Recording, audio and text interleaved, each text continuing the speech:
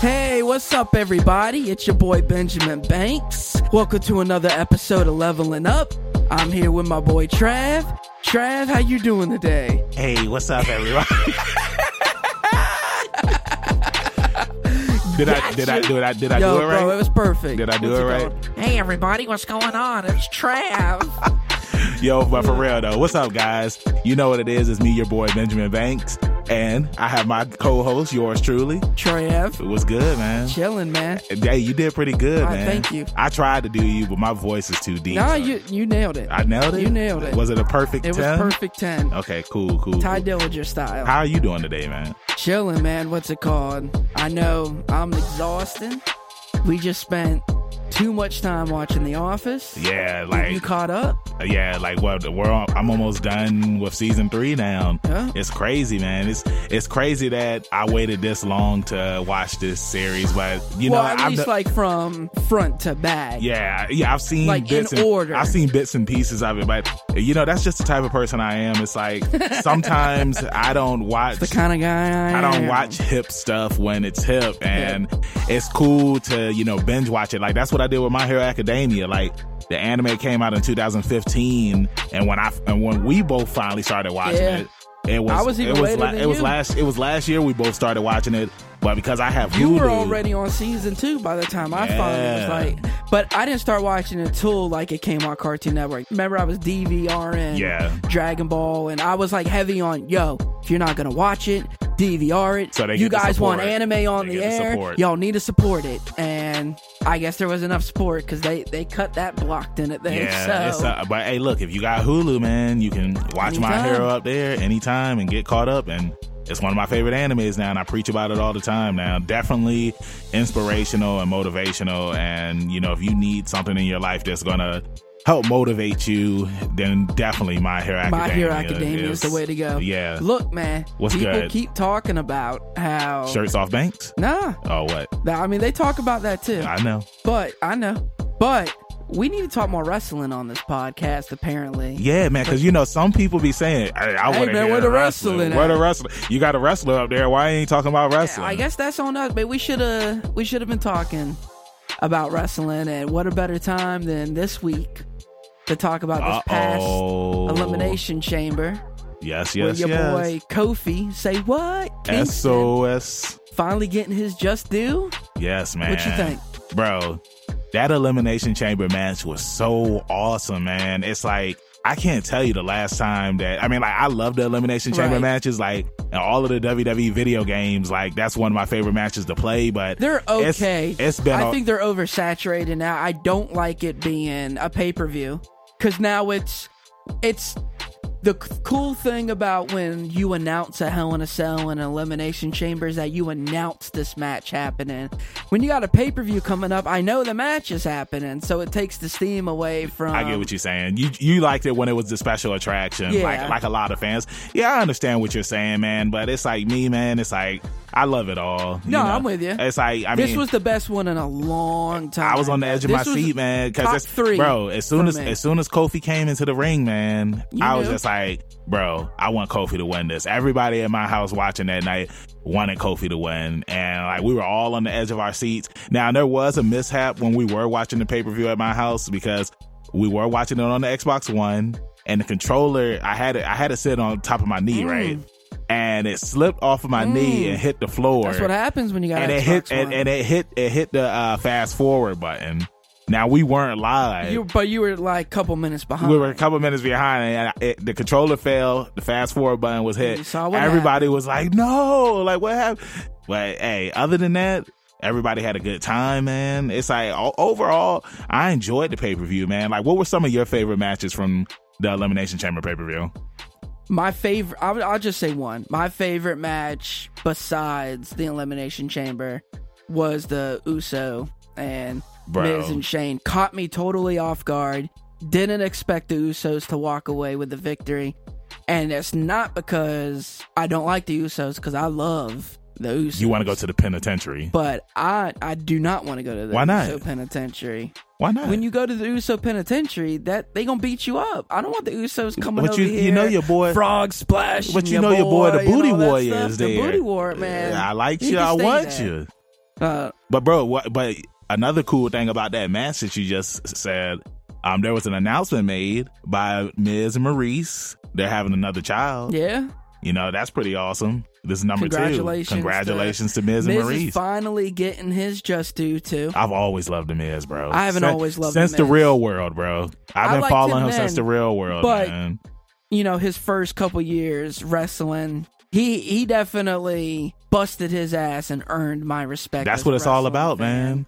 That's what it's all about. You hear the stories about, like, JBL making him change in the hallway, like, you're not allowed in our locker room. He always brings that up whenever he's interviewed, man. Always talking about his early days in wrestling. I mean, as a professional wrestler, man, it's like I've seen it, bro. But I'm saying he earned his keep. I've seen it, man. It's like it's all about paying your dues, man. You got to pay your dues. It's like everybody starts somewhere. Miz deserves a title run before he retires. Oh, bro, like another real title. He's gonna get one, man.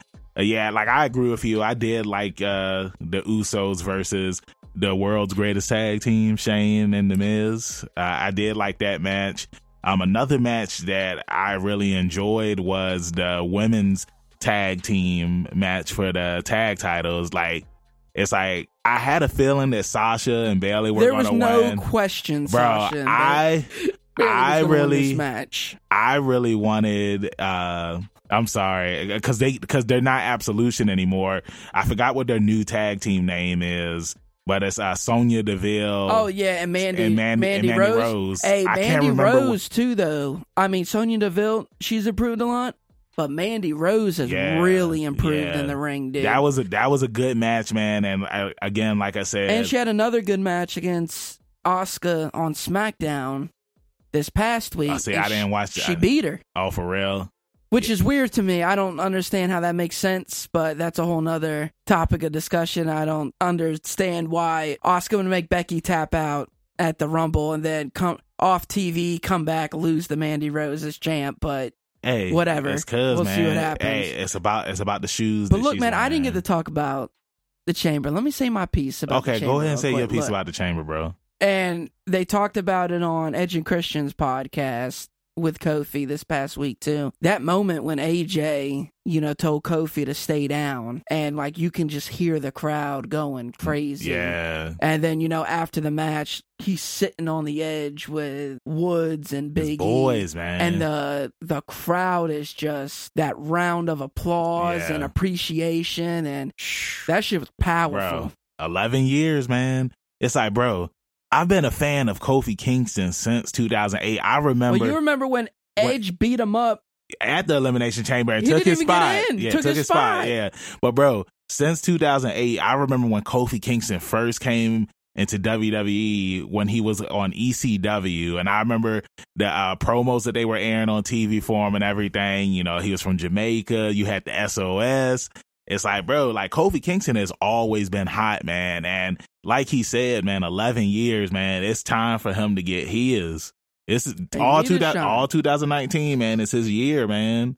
It's his year, man. I believe in Kofi. Everybody believes in Kofi. Hashtag that. I believe in Kofi. I believe in Kofi, man. Hashtag it, man. Hey, I'm glad that we got to talk about wrestling because, like people say, we really don't talk about a lot of wrestling. There's going to be a lot to talk about coming up. You got Fastlane. You got WrestleMania. And then the big granddaddy of them all. And just to let everybody know, we do have a couple of podcasts coming up where we had guests who are professional wrestlers. So be sure to check those out when they do come out and once they're announced. But yeah, let's move along. Let's talk about some. Oh, what you have something else to say? No, I just want to double back on go back? The beginning. Oh, let's rewind of the a little bit. Do your rewind. To the beginning, we talking about The Office because we watched a couple episodes of The Office before we recorded this, and them Funko Pops finally. Oh yeah, Funko just announced. Not all of them, but it's a good first set for The Office, in my opinion. I love how you got all the main players. I love how they did Jim with the book face. Yeah, book face, Facebook.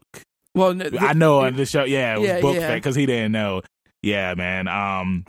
It's definitely like they didn't include all of the characters from The Office, but they included the popular ones. They included the main guy, the Jim, Michael, Dwight. Yeah, But you know that they're going to come out with, the exclusives. We don't need to see some of it. We don't need a Phyllis Funko Pop. Bro, you're going to get the exclusive. I need me a Stanley Funko Pop. Yeah, of course. Of course. Boy, you done lost your damn mind because I help you find it. Well, bro, not only did they announce the Office Funko Pops, they also announced one of our favorite animes, Yu Yu Hakusho. That's finally. Yusuke, Botan, Kuwabara, Hiei, and Kurama Funko Pops. I didn't even think about it till like they made the announcement. It blows my mind.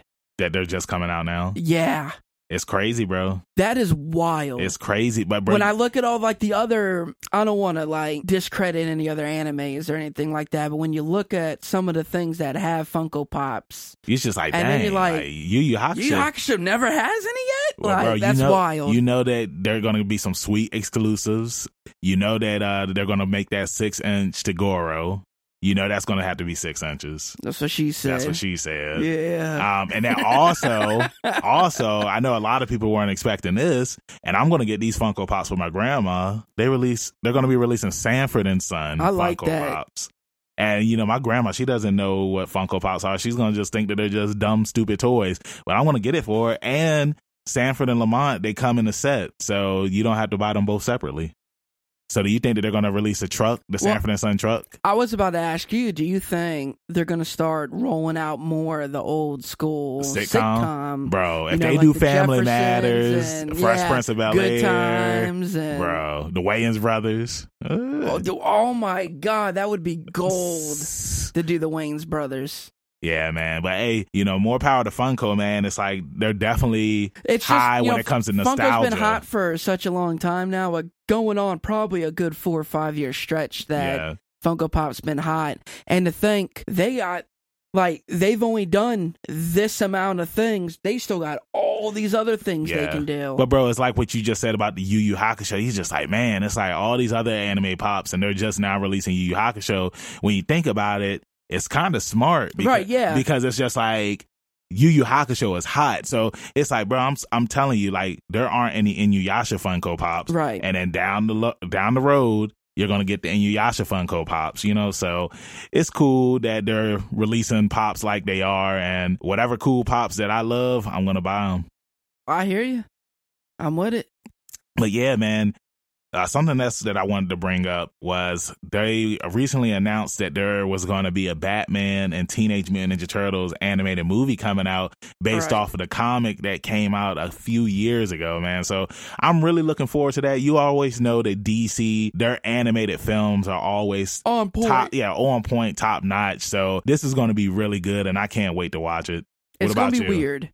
I don't know anything too much about the comic, but I mean, is it a full comic series? No, it's just a movie, bro. No. I'm talking about where the adaptation is coming from. I can't remember if it was a full comic series or not. That's something that we'll have to look into. Up, yeah. But I'm pretty sure it was probably like five comics. What do they do with that story? Like, it's just a one-off. Yeah, it's just like the Batman and Daredevil and. But is it the Turtles coming to Gotham? Or I can't remember what I read about. It's always something crazy. I'm pretty sure, because you got to remember on the Teenage Mutant Ninja Turtles cartoon, they talked about, like, there was all these dimensions. Remember Dimension X? Right, that's where Krang came from. So I'm pretty sure they find their way into Gotham City or something like that. Because, and like you just said, DC's animating it and has the control over what's going on with it. Yeah. There's not a shadow of doubt in my mind that it's going to be good.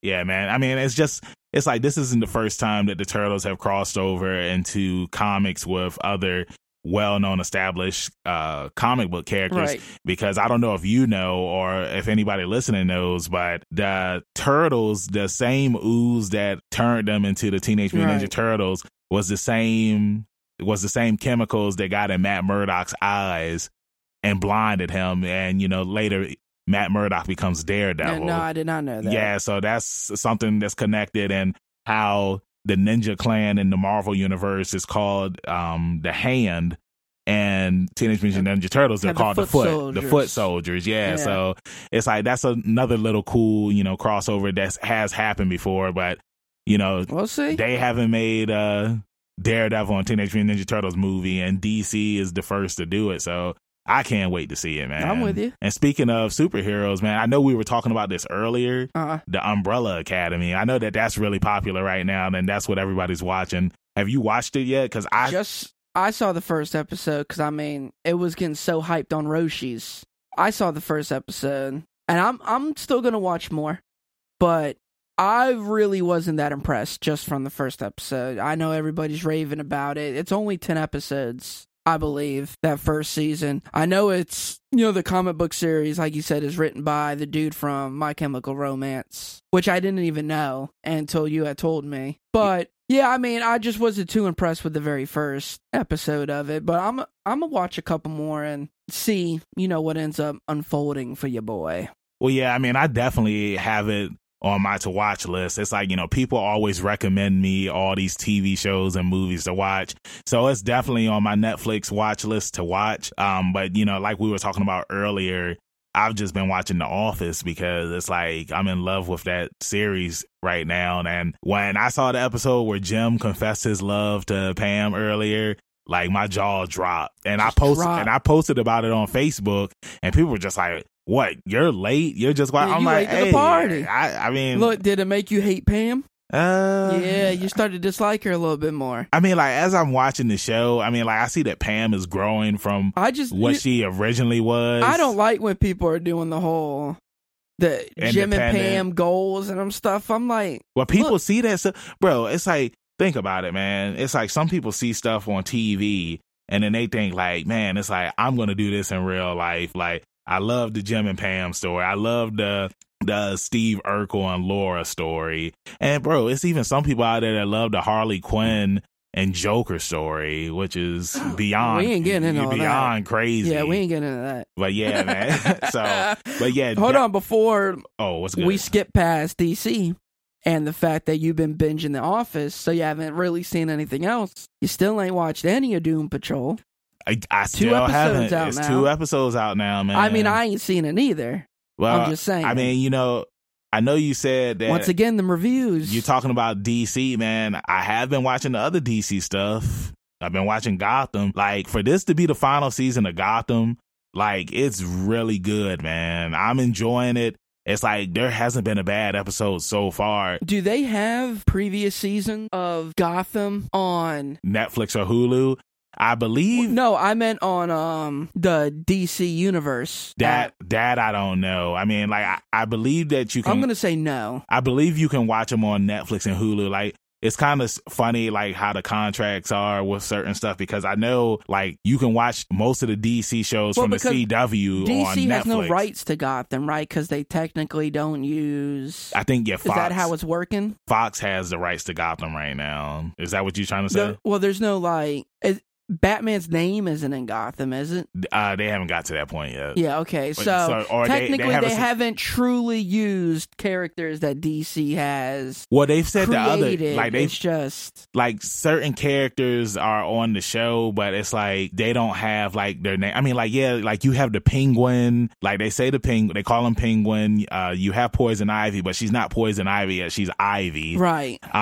Selena still isn't Catwoman. Bruce isn't Batman, and then you have Jerome Velasca, who is the Joker, but he isn't called the Joker yet. Right. Yeah. But on the last episode that did just happen, him and Bruce fought at Ace Chemicals, and Jerome fell into the chemical thing that the Joker falls into. So when the series ends, like it leads into him, he's gonna be the Joker now. Yeah, I didn't know if that was a loophole. You know how they do technically, yeah, because I know we talked about on Titans how like they showed Joker and they showed Batman and they said the names, but they hid their faces. Like we never saw what they looked like, but we knew that it was Joker and Batman because of the hair and the mask and whatnot. Right. So I'm really looking forward to the end of Gotham. I mean, this is the 5th season. And, bro, it's like I enjoy when shows don't go for, 13, 20 seasons. Like, just give me a good 5-6 seasons and then just go on to the next thing. I'm with you on that.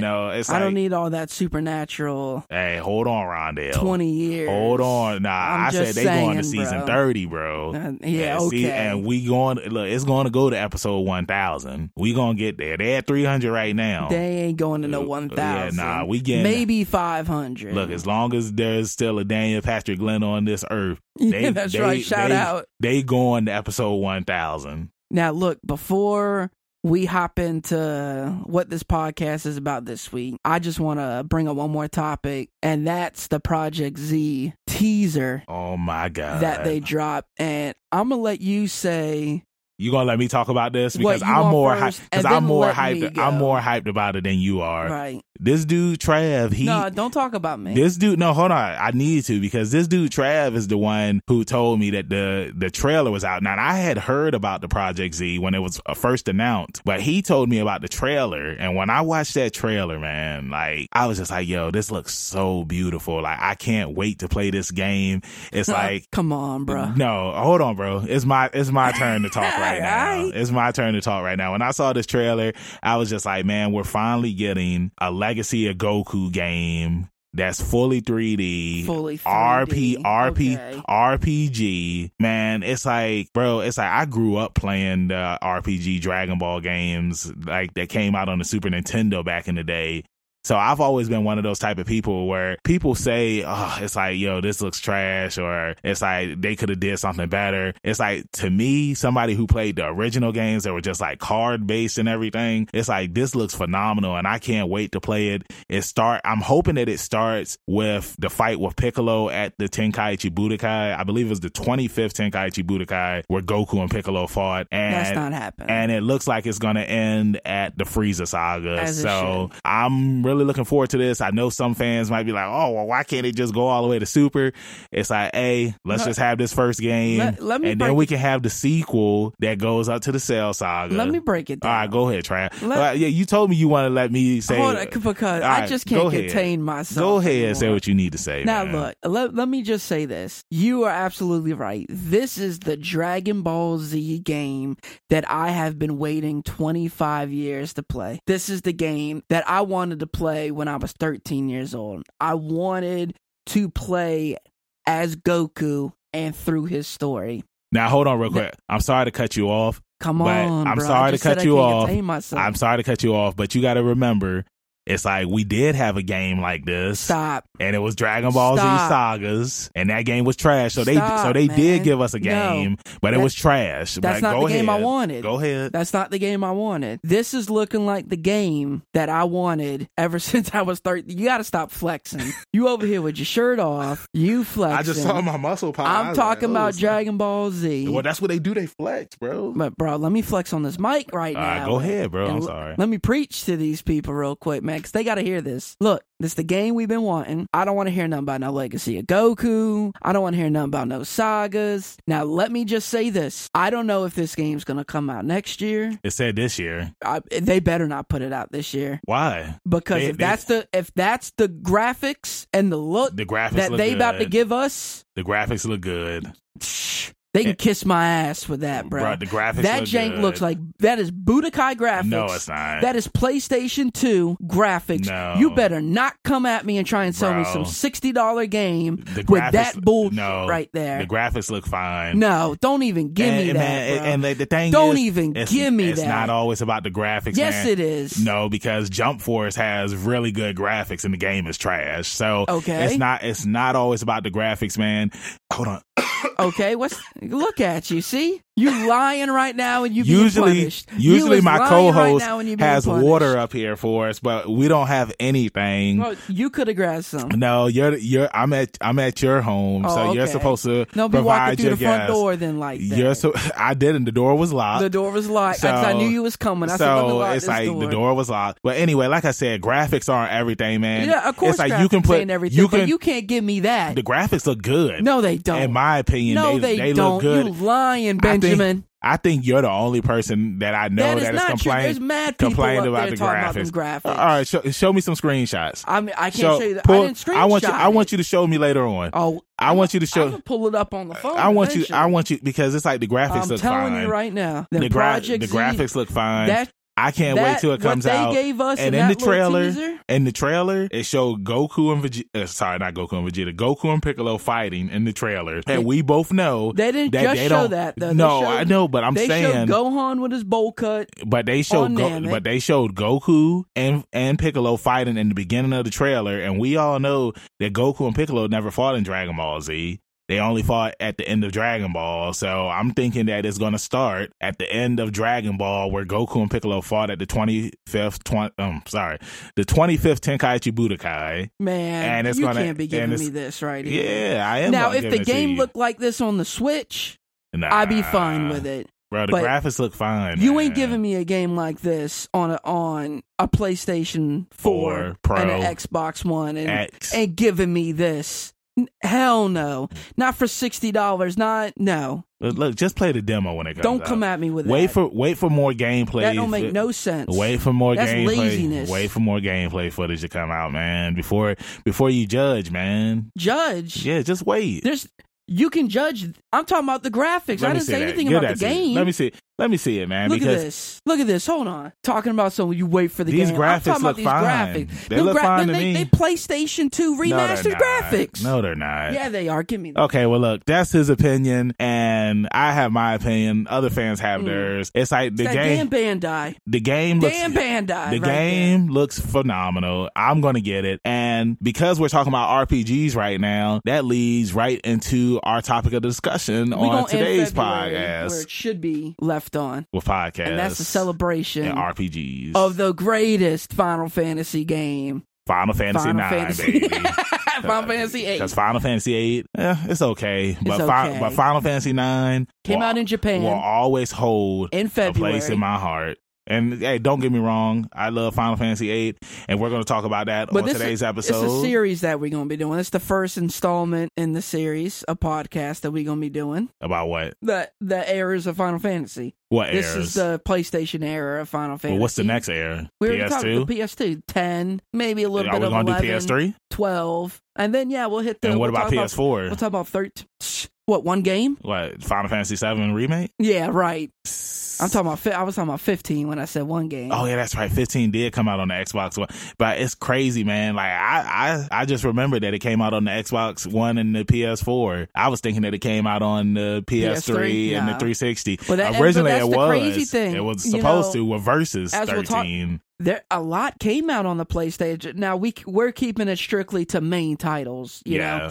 But when you think about all the Final Fantasy games that came out on PlayStation and then PS2, and then you go over to PS3 and it's only a few, 2 or 3, and then PS4, we've had one. Yeah, because on the PS1, on the PS1, they re-released 1 through 6.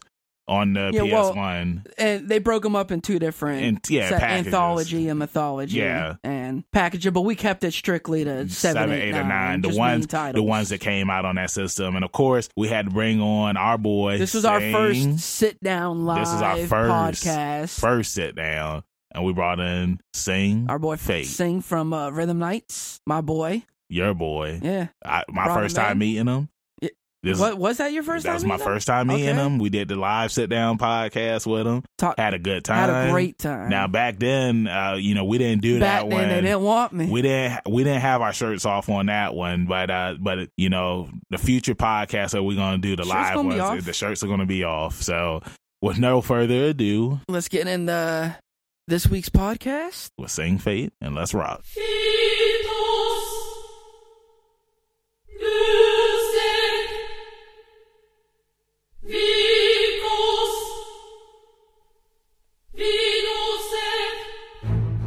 What's good, Sing? How you doing today, buddy? I'm doing pretty good. Thank you for joining us on Leveling Up with Benjamin Banks, man. Trav, he's told me a lot about you, and I'm just happy that we were able to get you on today's episode, man. Double T, singing Trav. Oh, hey, what's up, Trav? How you doing, man? I'm all right, man. I'm over here. I'm over here. I'm in the room. We're talking. We're hanging out. Well, sometimes it's like, Trav, he has special powers where he turns invisible. So it's like, sometimes I don't see him.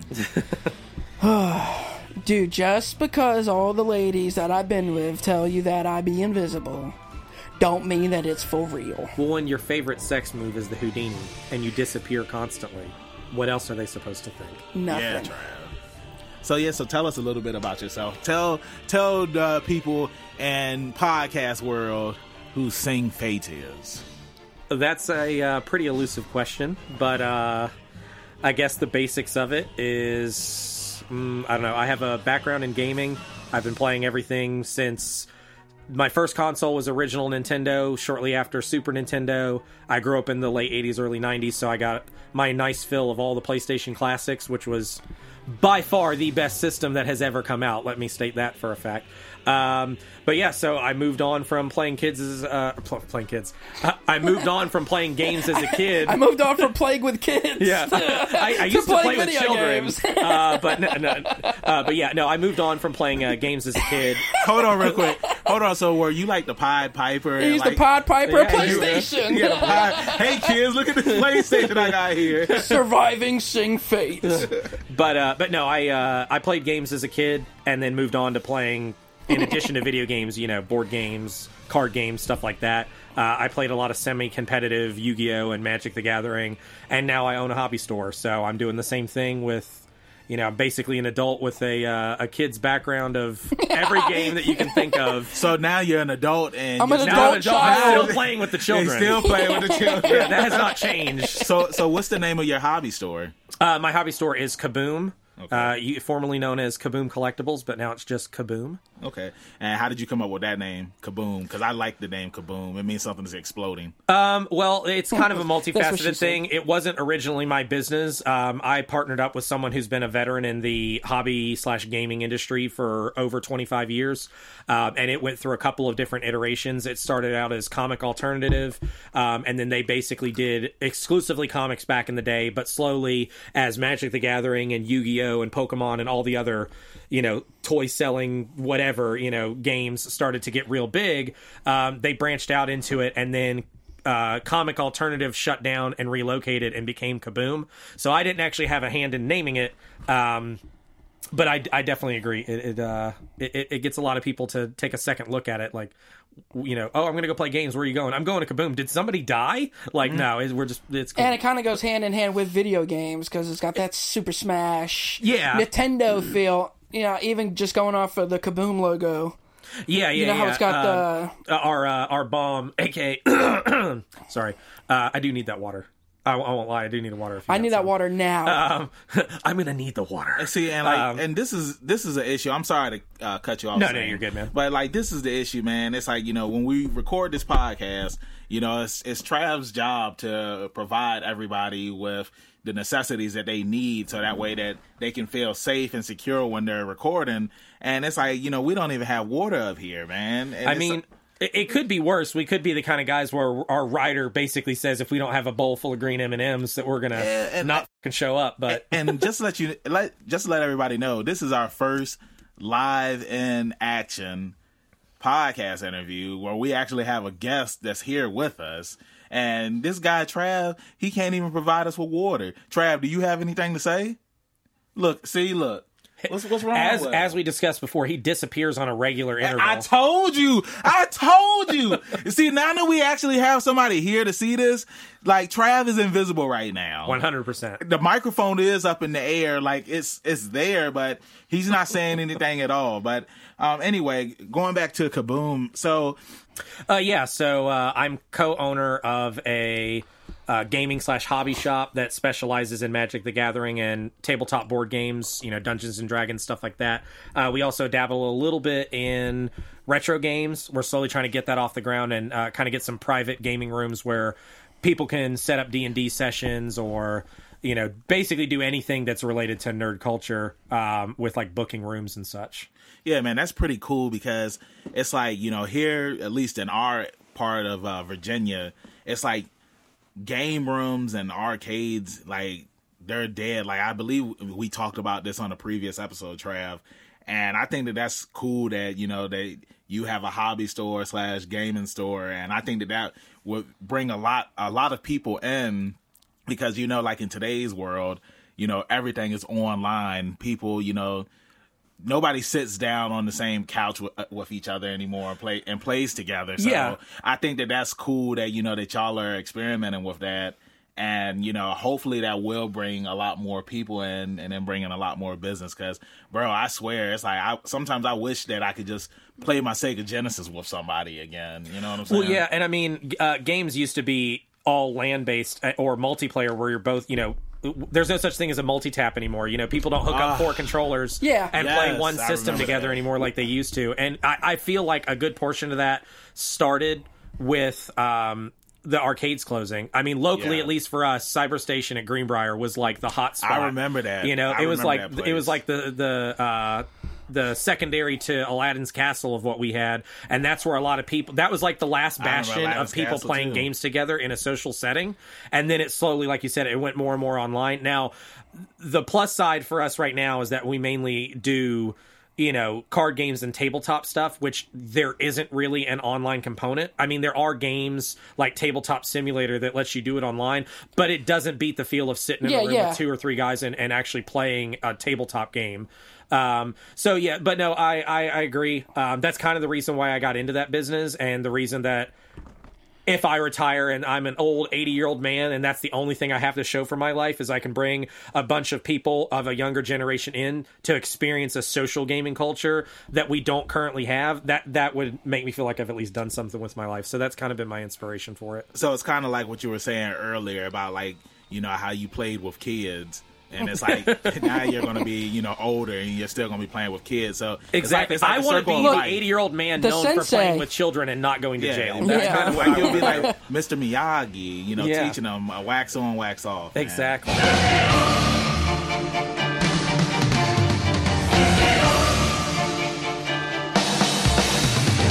But, so today, on today's episode, we're going to be talking about one of the most prestigious, awesome error of Final Fantasy games. I didn't want to just jump to that, Trav. Like, that's why you gotta let what are you talking about? That's why you gotta let people finish saying what they was gonna say, because what I was trying to say is that I wanted to say the Final Fantasy series, and then we could have said we were gonna talk about this. You know what I thought you was about to do?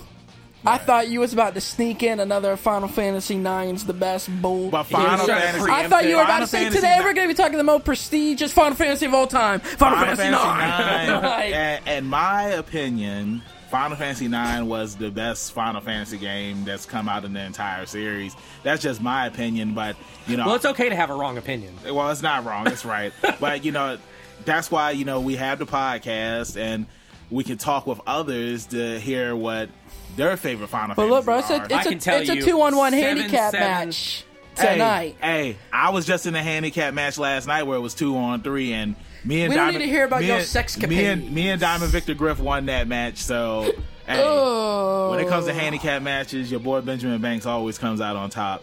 But let's go ahead. Let's go ahead and start with our guest. Usually I start with Trav, but it's nice to finally have somebody else in the room besides him. So tell us, what's your favorite? I mean, Travis already said that it's already a 2-1. I never told them what my favorite was, though. They have no idea. Yeah, but you said it's a 2-1, so obviously y'all both like the same game. So could have been lying.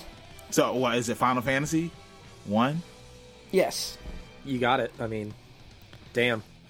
The graphics, everything about the story. I mean, there's just something about the 8 bits that you get to see on the screen at the same time. What console did y'all play it on? Did y'all play it on the NES? I played it on a Famicom because I'm a hipster. No, Oh, you played it on the Famicom. Dang.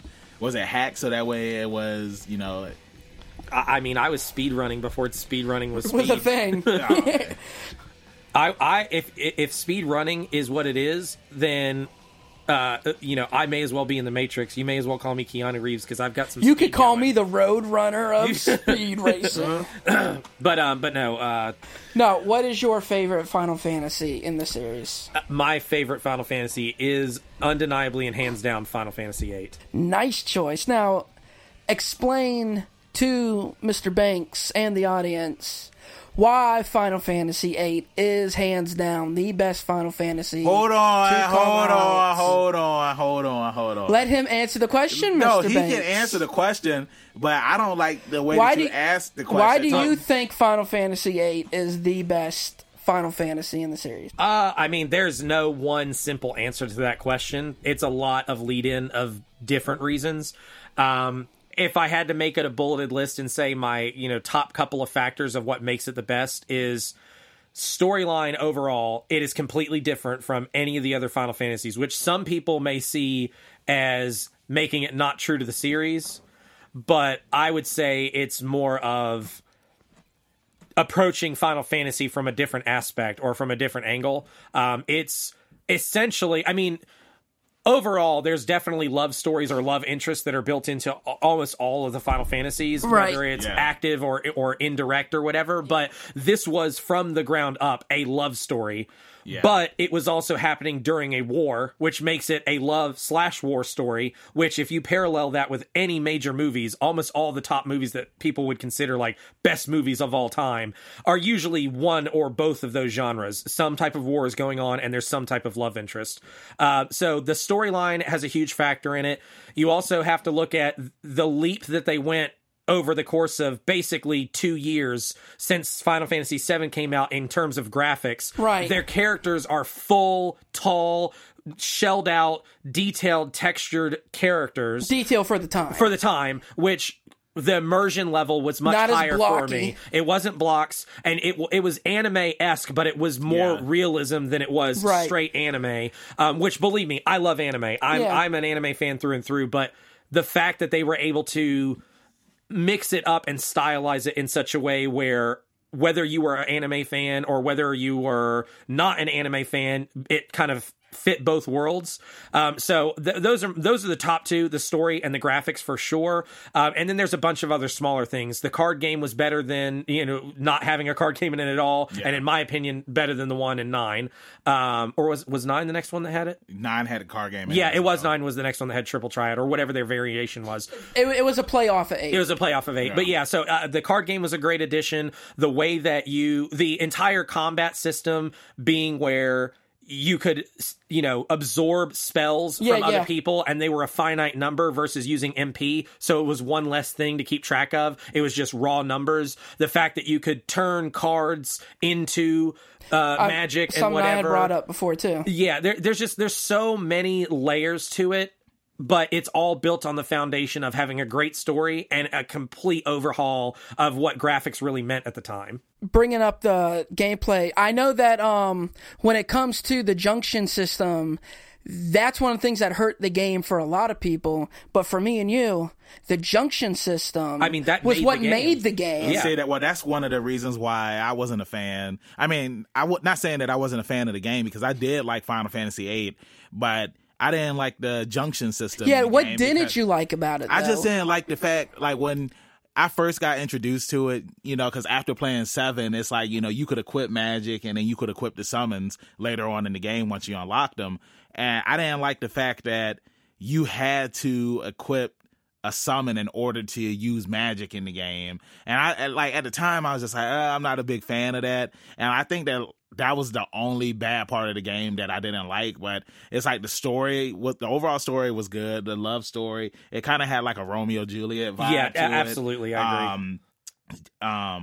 I was telling Trav about this too. Like, I like the fact that how much bigger the world was compared to the world of Final Fantasy VII, and how, sometimes it's like it was so big that you had to rent a car that you could drive across the land. And even when you were in the car, it's like you could still encounter enemies and whatnot. And even though like this is a little small detail, I like the fact that the car that you rented, you could stop at a gas station and fill it back up, because it's like if you didn't have gas in it, you just had to wander the wastelands again. Well, not wastelands. I'm talking about Fallout now, but you know what I'm saying. And more to your point, in Final Fantasy VII, really the only thing that the world map was there for was a way to visually convey you going from one location that was story-based to another. In Final Fantasy VIII, it was like a little taste of what sandbox games are now. You could literally skip entire portions of the storyline or experience them out of the order that the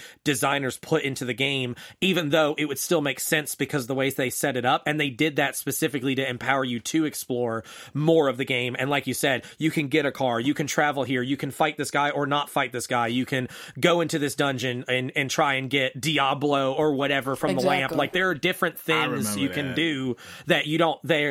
it was a very, in my opinion, it was a very brilliant take on giving the option for a side quest that really bears little bearing on the main story, right. But it makes you feel like you're in control of when you experience certain things. And that's more to your point. I agree with you. That's why I feel like it was also a league of its own, even compared to the notorious Final Fantasy VII that most people will say is probably their favorite from that time frame. But then also to touch on what you said about the junction system, I think without realizing, and of course this is all personal taste, but I think without realizing what I later in life would enjoy is I like min-maxing in games, where you really focus on one specific talent or one specific way of playing a character or a class or whatever, and you just you min-max. You literally sacrifice other things to glass cannon your way into being highly specialized at something, and that's when creating parties make it so... It makes you feel valuable when you swap out party members versus if everybody's the same. Like not to knock Final Fantasy VII, but you can literally swap any character pretty much. The same person. Yeah, and in 8, it was. I feel like in my mind, if Quetzalcoatl my mind is Squall's summon, then that's my dude, and he's a lightning guy, and that's his thing, and that's how I'm going to roll with him. Now, granted, later on, but they even had the gauge where it's like this person it was a number system. This person was weak with this GF.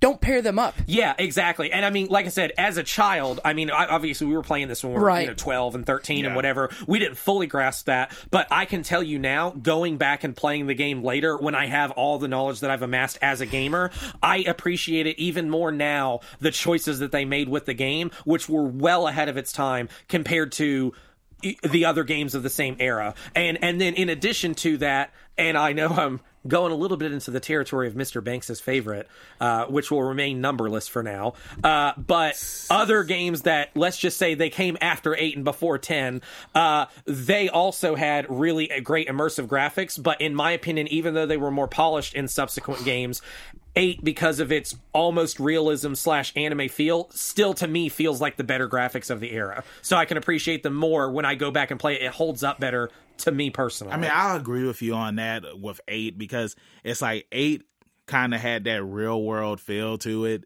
I mean, like, even when you look at Final Fantasy 9, it's like a lot of the characters in that game, they kind of came off cartoonish, the design. Yeah, well, they kind of went back to the 7 format. They went back to the older, just not blocky, but it was small. Yeah, it was chibi-ish-esque or whatever. And the way I want to compare it to the 7 format. No. I was just making, like we were just saying, 8 had the scaling was more accurate, and then 9 goes back to downscaling. Yeah, I mean, and this is just kind of my section of the world, the way that I look at it as Final Fantasy VIII's graphics are almost Resident Evil-esque, where they're meant to look kind of realism, but it's with like a twinge of anime, whereas 9 is very stylized to be like Chrono Trigger and Chrono Cross, where it's that like very unique it looked like it was fun. Right, yeah, well, it's like a fantasy world. But bear in mind, they're also 2 different games worked on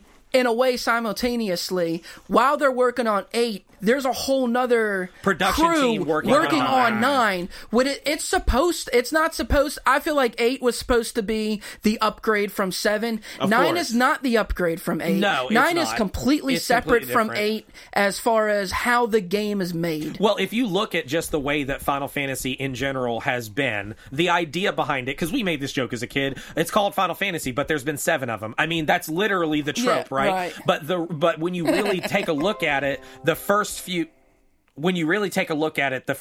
games in the series were literally just carbon copies of the previous one up until you hit like what was it, 6 is the Final Fantasy 3.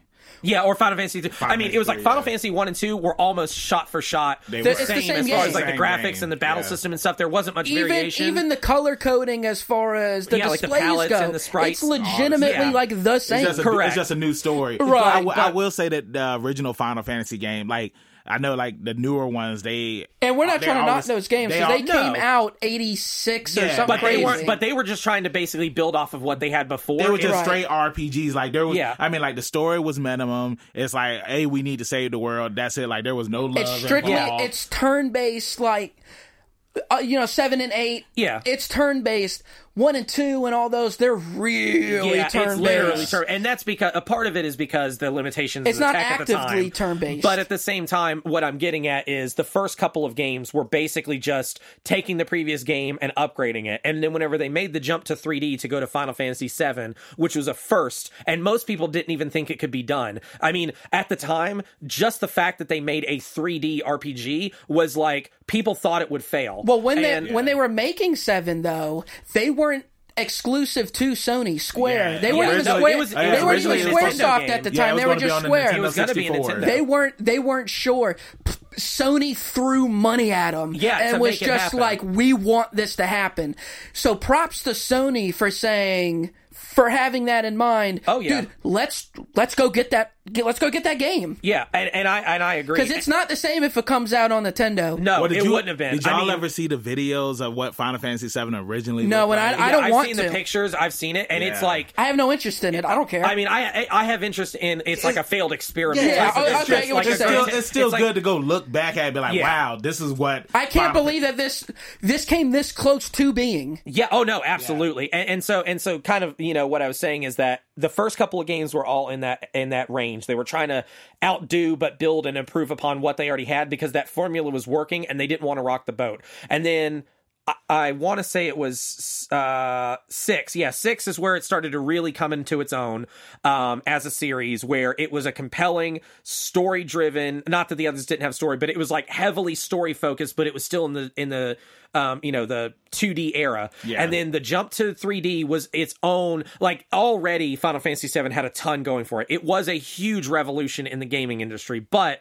it was also a big leap. And so with Final Fantasy 7 to 8, more to your point, they kind of did what they did with Final Fantasy 1 and 2. Yeah. They took the formula that they had, they took the pieces that they had, they might have changed the style up a little bit, but they built upon what they already knew. And then with 9, they were like, dude, we've got, it's getting closer to the end of PlayStation, the PlayStation 1's life cycle. Right, they've learned all they can. Yeah. They know how to trick it out and get the graphics to run as smoothly as possible with tons of sprites and make it look really good. So they went back to basics. They went back to their, to the golden ages. To the golden ages of what they had before. But what's crazy though? A lot of fans didn't like the fact that they had went back to the whole like medieval styles. I don't call it going back though. No, but at the time though, I remember when, because once again, we're talking about stories. I know, but bro, I'm just saying, like at the time, because you went from 8 to 9, like we said, 8 felt like it was 7 the real is very world. techy and it's very like future post-apocalyptic. 8 is basically a variation on that with a little bit of fantasy as far as like the landscape that they're in, but they still have all this technology and they're floating around and moving cities. It's like they have technology, but guns are still a little bit irrelevant, but not really.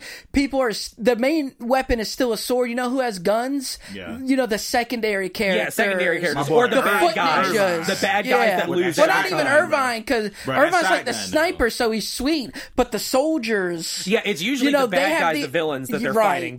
And the whole gimmick is you got a big sword. And we're not talking about any guns. They got like assault rifles, and they are no threat. Yeah. This guy's got this sword, and like this sword is still better than the gun. Yeah, but then whenever you go back, and this is kind of why people probably felt the way that they did, is just like he said, when you go back to Final Fantasy 9, if you look at 7 and then you go to 8, it's not a big jarring experience. It feels like it could be an alternate universe, but set in the same realm. But when you go to 9, it is a completely throwback to what it was before, and you completely strip out. It's a jarring experience to play them back to back. But in my opinion, that's where it's the Final Fantasy of that universe. The whole point of Final Fantasy is you are looking at the climactic thing that happens in this universe that makes it relevant. And each universe, even though they're tied together by some cosmic force, like, Mogs or whatever, crystals that's what they say. It's like, because all of the games involve crystals at some point in it, and they have things that cross over to each game, like and Sid is in a couple of, like, there's different little nuanced things. Chocobos are in multiple different things. I know that we're only talking about the games for this era, but like something that's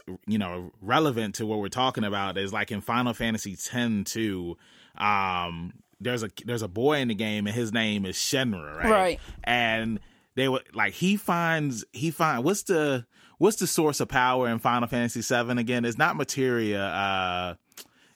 the stuff that they use in Midgard to power the cities. I forgot what it's called. I don't know why. I had it in my mind, and then you finished your question, and now I forgot. Mako Energy? Mako Energy. There we go. I had it on the tip of my tongue, and I'm like, dude, I played this game a zillion times. In Final Fantasy X-2, Shenra, he finds like this source that's like similar to Mako Energy, and then they said that Final Fantasy X-2 is set years before Final Fantasy VII.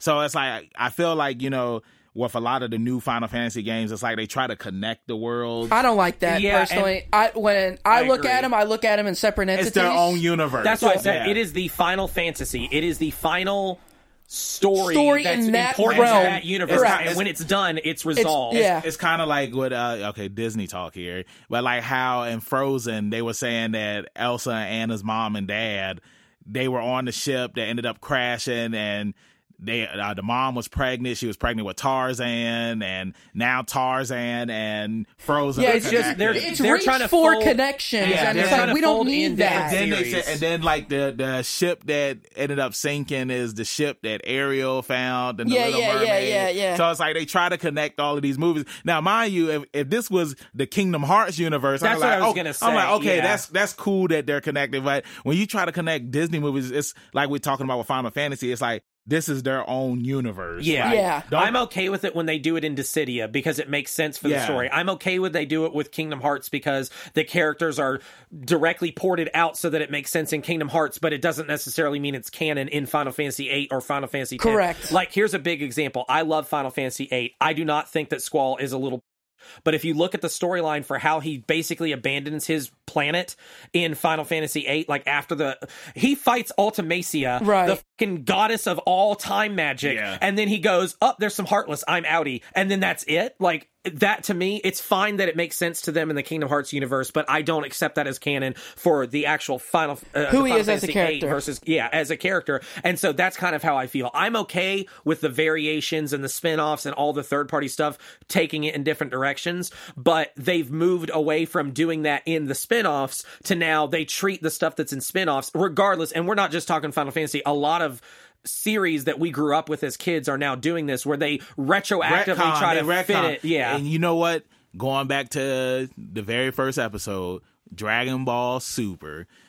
Growing up, man, it's like we were introduced to all of this stuff. Like, this is the reason why this is like that. This is the reason why this is like that. Dragon Ball Super comes out and just retcons everything. Like, what? Like, that's not even possible. Like, we were told this. Like, why did y'all change this just for the sake of the story? Yeah, exactly. Exactly. And I feel like that's why, like, it's cool when, stuff that we grew up watching or playing, does, make a comeback for nostalgia and everything, but at what cost? Because it's like something that we remember growing up and something that we loved, and then they just change something just to change it.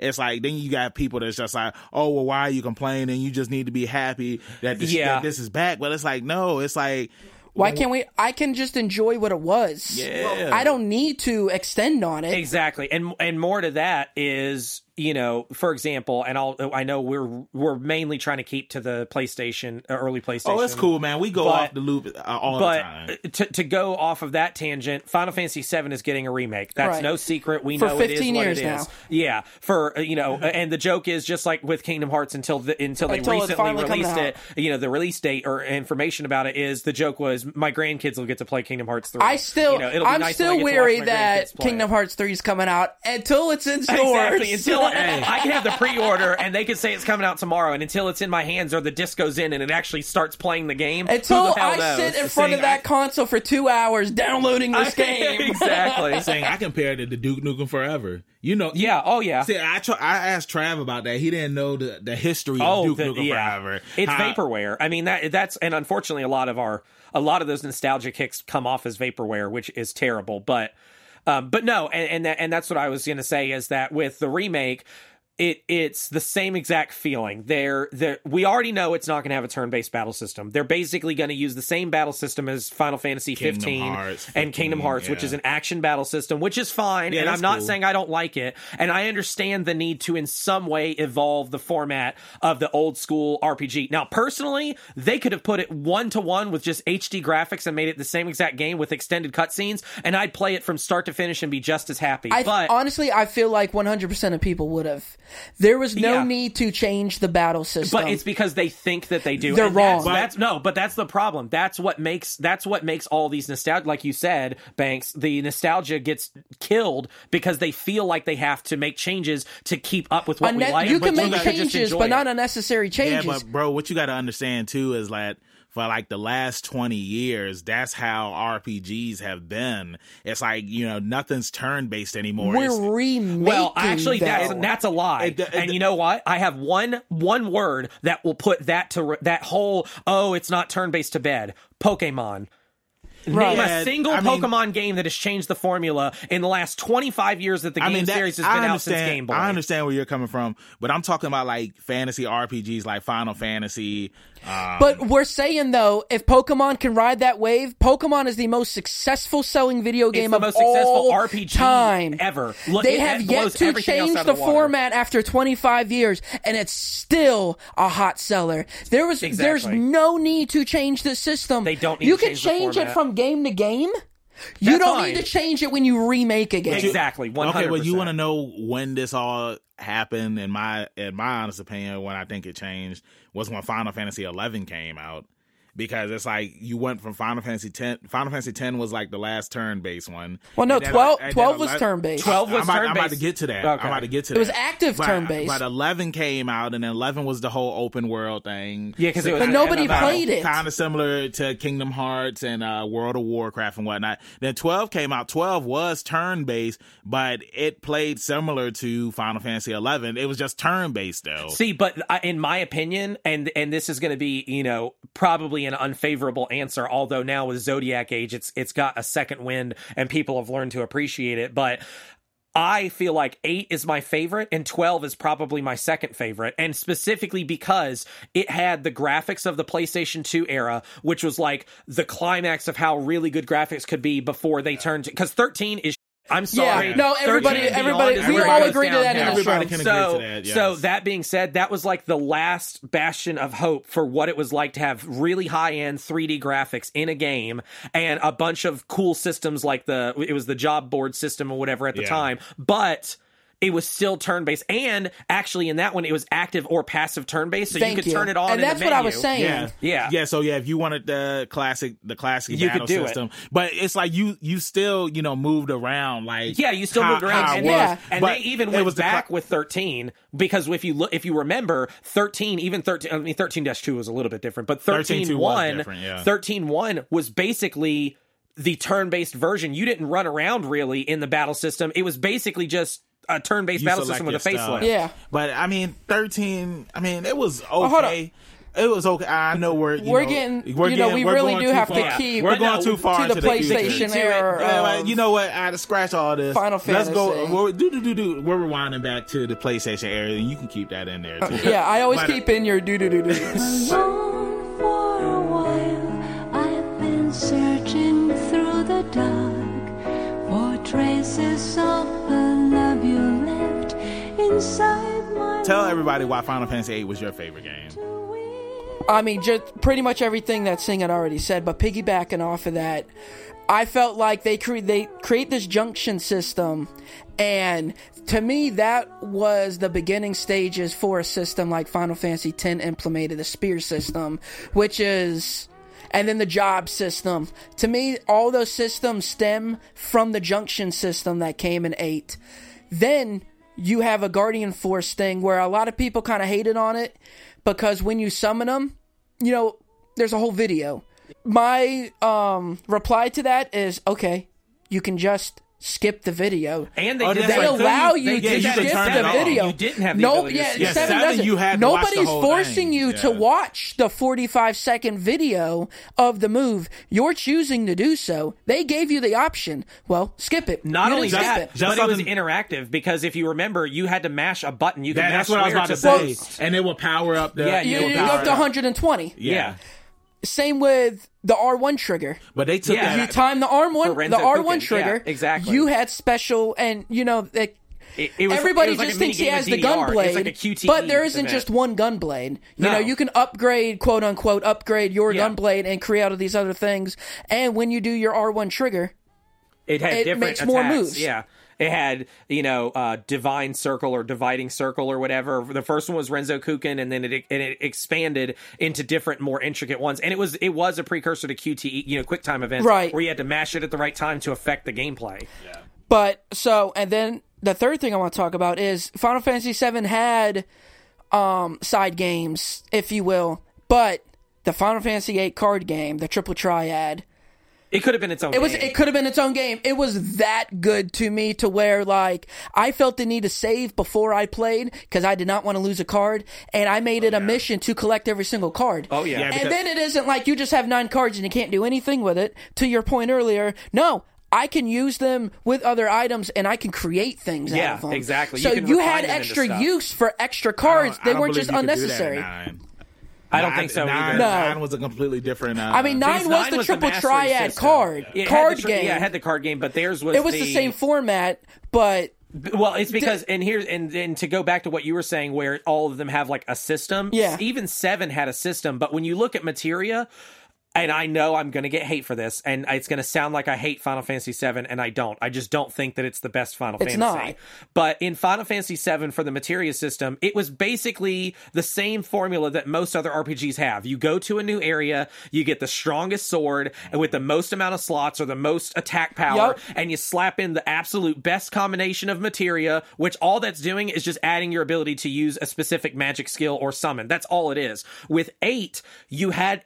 It was like you're making a choice actively to give this one character a benefit that the others don't, which separates out the characters to make them feel like their own people that are everybody. You can make them important or unimportant. The choice is yours. 100%. The choice is yours. I will say that was it did start with 8 because even in 9 it was like that where each character felt different and it's like no character felt the same. It's like you could switch them in and out.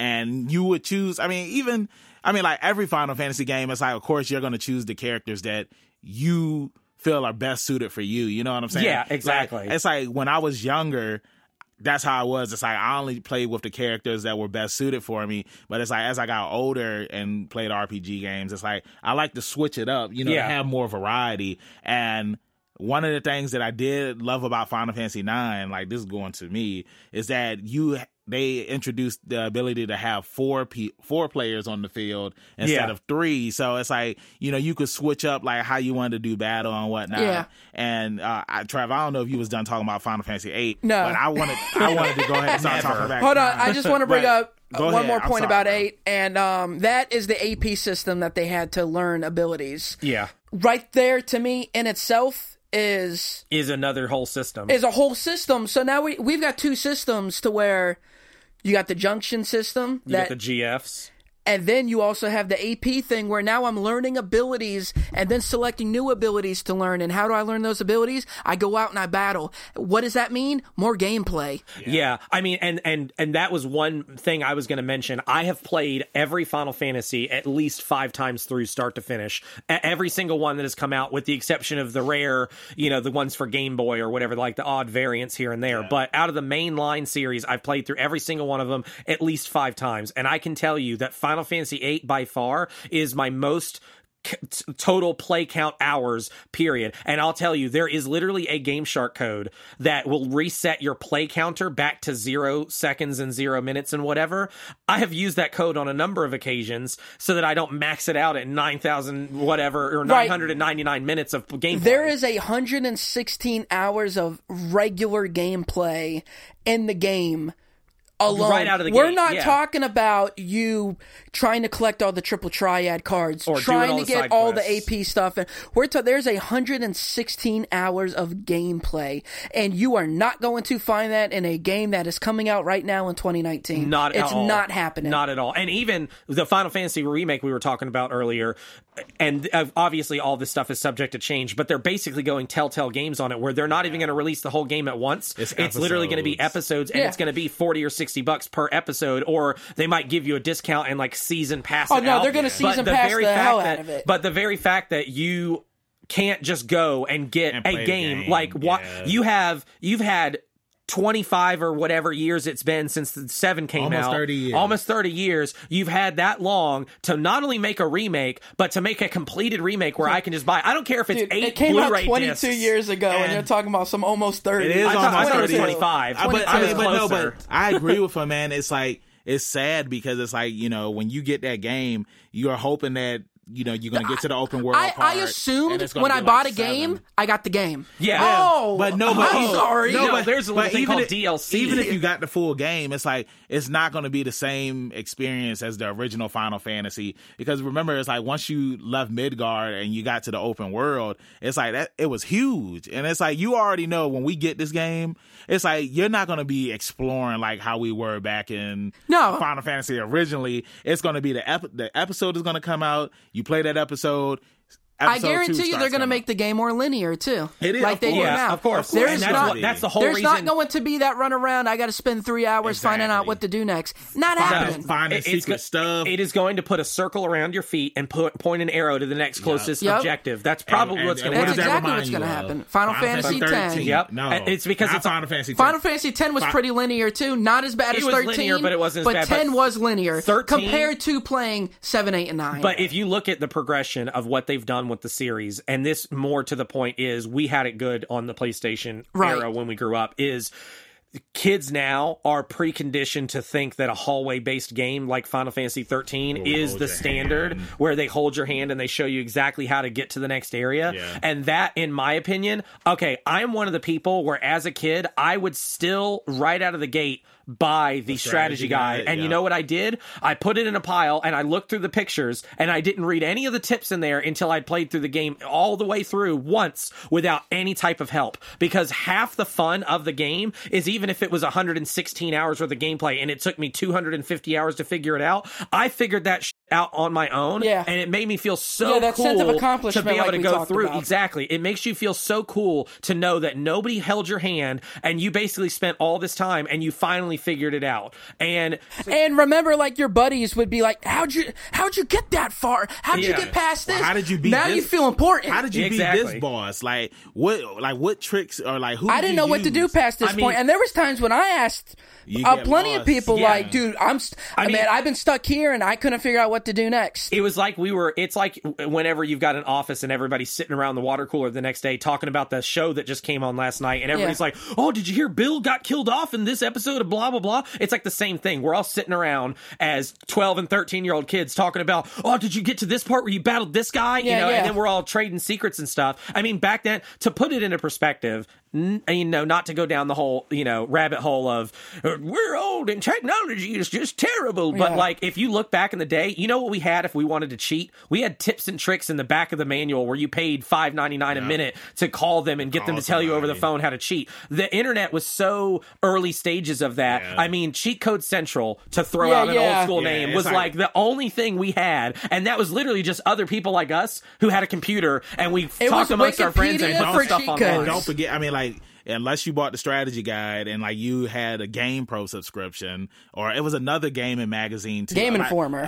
No, Game Informer wasn't around back then. It was Game Informer. PlayStation Magazine and Electronic Gaming Monthly. Right. Yeah. Okay. You had to have one of those. And there was also PlayStation Underground. PlayStation Underground, and it's like they had like these basic strategy guides that didn't go into full very detail. Basic strategy guides. It's like it would tell you what you need to do, how you beat this boss, all this other stuff. But unless you paid that $50 $15 for a strategy guide, you were screwed. Like, we had just talked about this on another episode about like fighting games. Like back in the day, it's like there was no training mode. So it's like, your training mode was getting your ass whooped by somebody way better than you and figuring out how to overcome it. Yeah, so unless you had the Mortal Kombat strategy guide, it's like you didn't know how to do fatalities. It was like you learn as you go, or you heard it through the grapevine. You talk with some friends at school and be like, oh yeah, you got to do this and that in order to hit this. It was an organic underground thing to learn. Something to throw in there for that is now things are notorious for being data leaked. I mean, we have DLC, or there's like stuff that the creators have tucked away and hidden on the disk, or they hide it in a patch that you download, and then you've got hackers that go in and figure out whatever's hidden in the game. More to that point, I'm literally looking at an article right now that you just reminded me of, Banks. 13 years after Final Fantasy IX's release, they finally found a side quest that nobody knew was not in tips and tricks, was not in the strategy guide. Nobody even knew it existed until somebody went through and through some combination of data mining and looking at the strategies of what was going on. It took them 13 years to find a side quest that the original creators said nothing about, just to have it be that one lost episode mystery Easter egg that nobody knew about. That could never happen today. I'm definitely gonna have to read this, man, because I'm glad that we're going back to Final Fantasy IX, because now we're talking about my favorite Final Fantasy in the series, and it's like I didn't let y'all talk about why y'all like Final Fantasy VIII and everything, and now we're moving on to 9. Now the reason why 9 is my favorite in the series is because I just love the story. I love the battle system. It's a great story. Like I said earlier, I love the fact that you had 4 players on the field at once, and one of my very, very, very favorite moments about this, moments or abilities that was in the game was that it was for 2 players. Yes. This was the first and only time, still to this day, that a Final Fantasy game had a 2-player mode in it. Now, it wasn't like 2-player co-op where it's like, both players were playing at the same time or whatever. Yeah. And it won't like no split screen Contra type. It's like 2 players were playing. Like when you went into battle, it was for 2 players. And one of the reasons why this game was special to me and I love it is because, like, growing up, I was in the RPG games. My brother, he hated RPG games. He detested them. He hated when I played them because he felt like I played them too long and I was preventing him from playing Madden and NBA. But when I found out that Final Fantasy IX was for 2 players, and like he saw the game, he wanted to play it with me, and I kind of feel like that was a special moment in my life that my little brother wanted to sit down and actually play an RPG game with me. And when he had that option, and when it came to like when we come home from school, he's like, "Are we playing Final Fantasy IX?" It's like, "Don't go any further because I want to help you fight the bosses and everything." He didn't care much about the story, right? Like he just cared that he could actually play with me in the game. So that was a cool feature that was in the game for me. And Trav, like how you were saying earlier about like how in Final Fantasy VIII, how you could learn abilities, that was something that came from 8 and carried over into 9 because you could learn abilities in Final Fantasy 9 as well. Now, I'm not sure, I don't really remember this, and either one of you can correct me if I'm wrong, but in Final Fantasy 8, when you learned an ability, did you keep that ability? Or was it something that it's like once you change like to a new weapon or something? No, that's your ability. You learn it as a person. It had nothing to do with weapons. It was all about AP. You got AP in battle. The only thing that you lost in Final Fantasy VIII was if you use the draw system, right? Whether it was from a draw point or another person, and if you got a finite number disable of them. that was another thing going back too. Was you could change your 4 things, your fight, your magic, your GF. Yeah, you didn't have to summon. You didn't have to have the ability to use magic. Yeah, without magic. But if you disabled your magic, you lost your magic. Yeah, you didn't have the ability. Now you didn't lose it as a whole. You could just distribute. It went back to your items, and you could distribute it accordingly. But it treated magic as though it was an item that's in your inventory.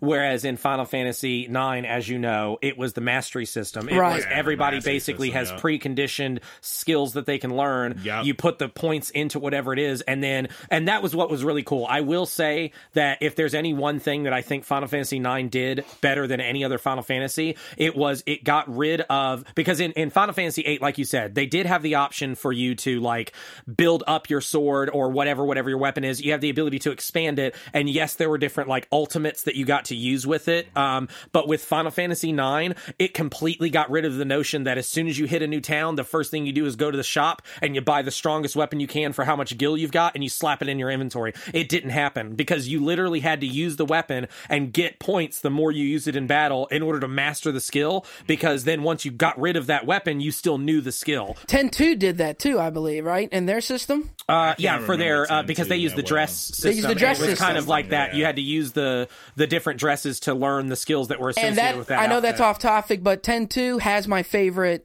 The dress system is my favorite Final Fantasy system they've ever done. And that was, like, 9 was the precursor to that.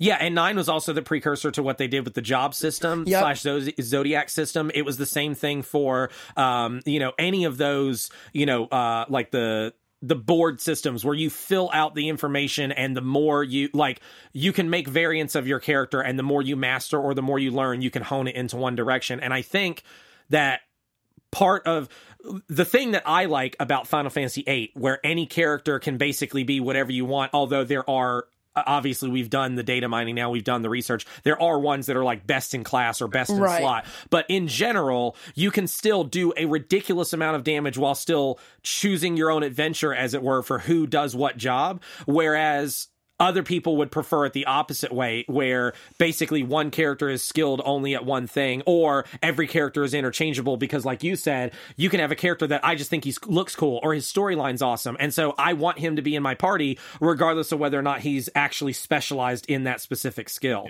Yeah. So you get two different camps, as it were. You get the people where they want all the characters to basically be the same thing but just look different so they can interchange them battle-wise at least. And then you have the other people where they like the fact that, like in Final Fantasy IX, you can't do magic sword with anybody except Steiner and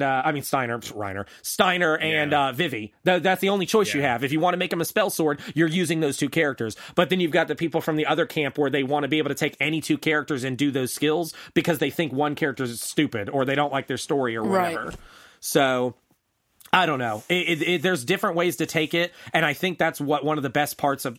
Yeah, I think that's one of the best parts about Final Fantasy is although they did experiment, and there's very different experiences that you get, which kept it fresh in the older era of games.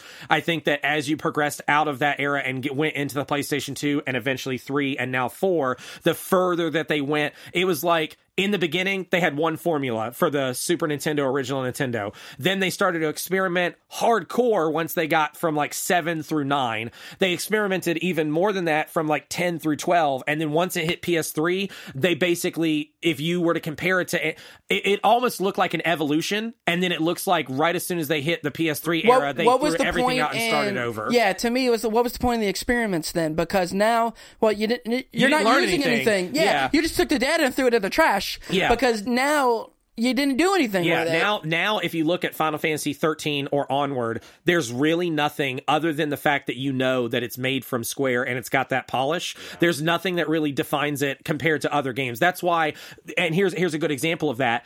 In the PlayStation 1 era, the only game, in my personal opinion, that came close to feeling like a Final Fantasy but wasn't was Legend of Dragoon. Right. That's the only one that came anywhere close to, you could sneak it in there and say, this is Final Fantasy 8.5, and people would believe you, or this is Final Fantasy 8 3/4, you know, and that's what it is. Somewhat, because it flowed. And that was because they were trying to capture that lightning in a bottle that they had with Final Fantasy 7 and Final Fantasy 8. But when you go to PlayStation 3, definitely PlayStation 4 era as well, you get to the point where, what's that other one? Lost Odyssey? Is that the one Lost for Xbox? Odyssey is the Xbox That's basically another Final Fantasy 13. Well, it's along those lines. I never played that It's game. not good. It's not. I heard it was very long, though. It is long. It is long. That's what she said. It is long, but it's not a good game. Graphic-wise, great. Storyline-wise, it's got a good story. Yeah. I can't lie about that.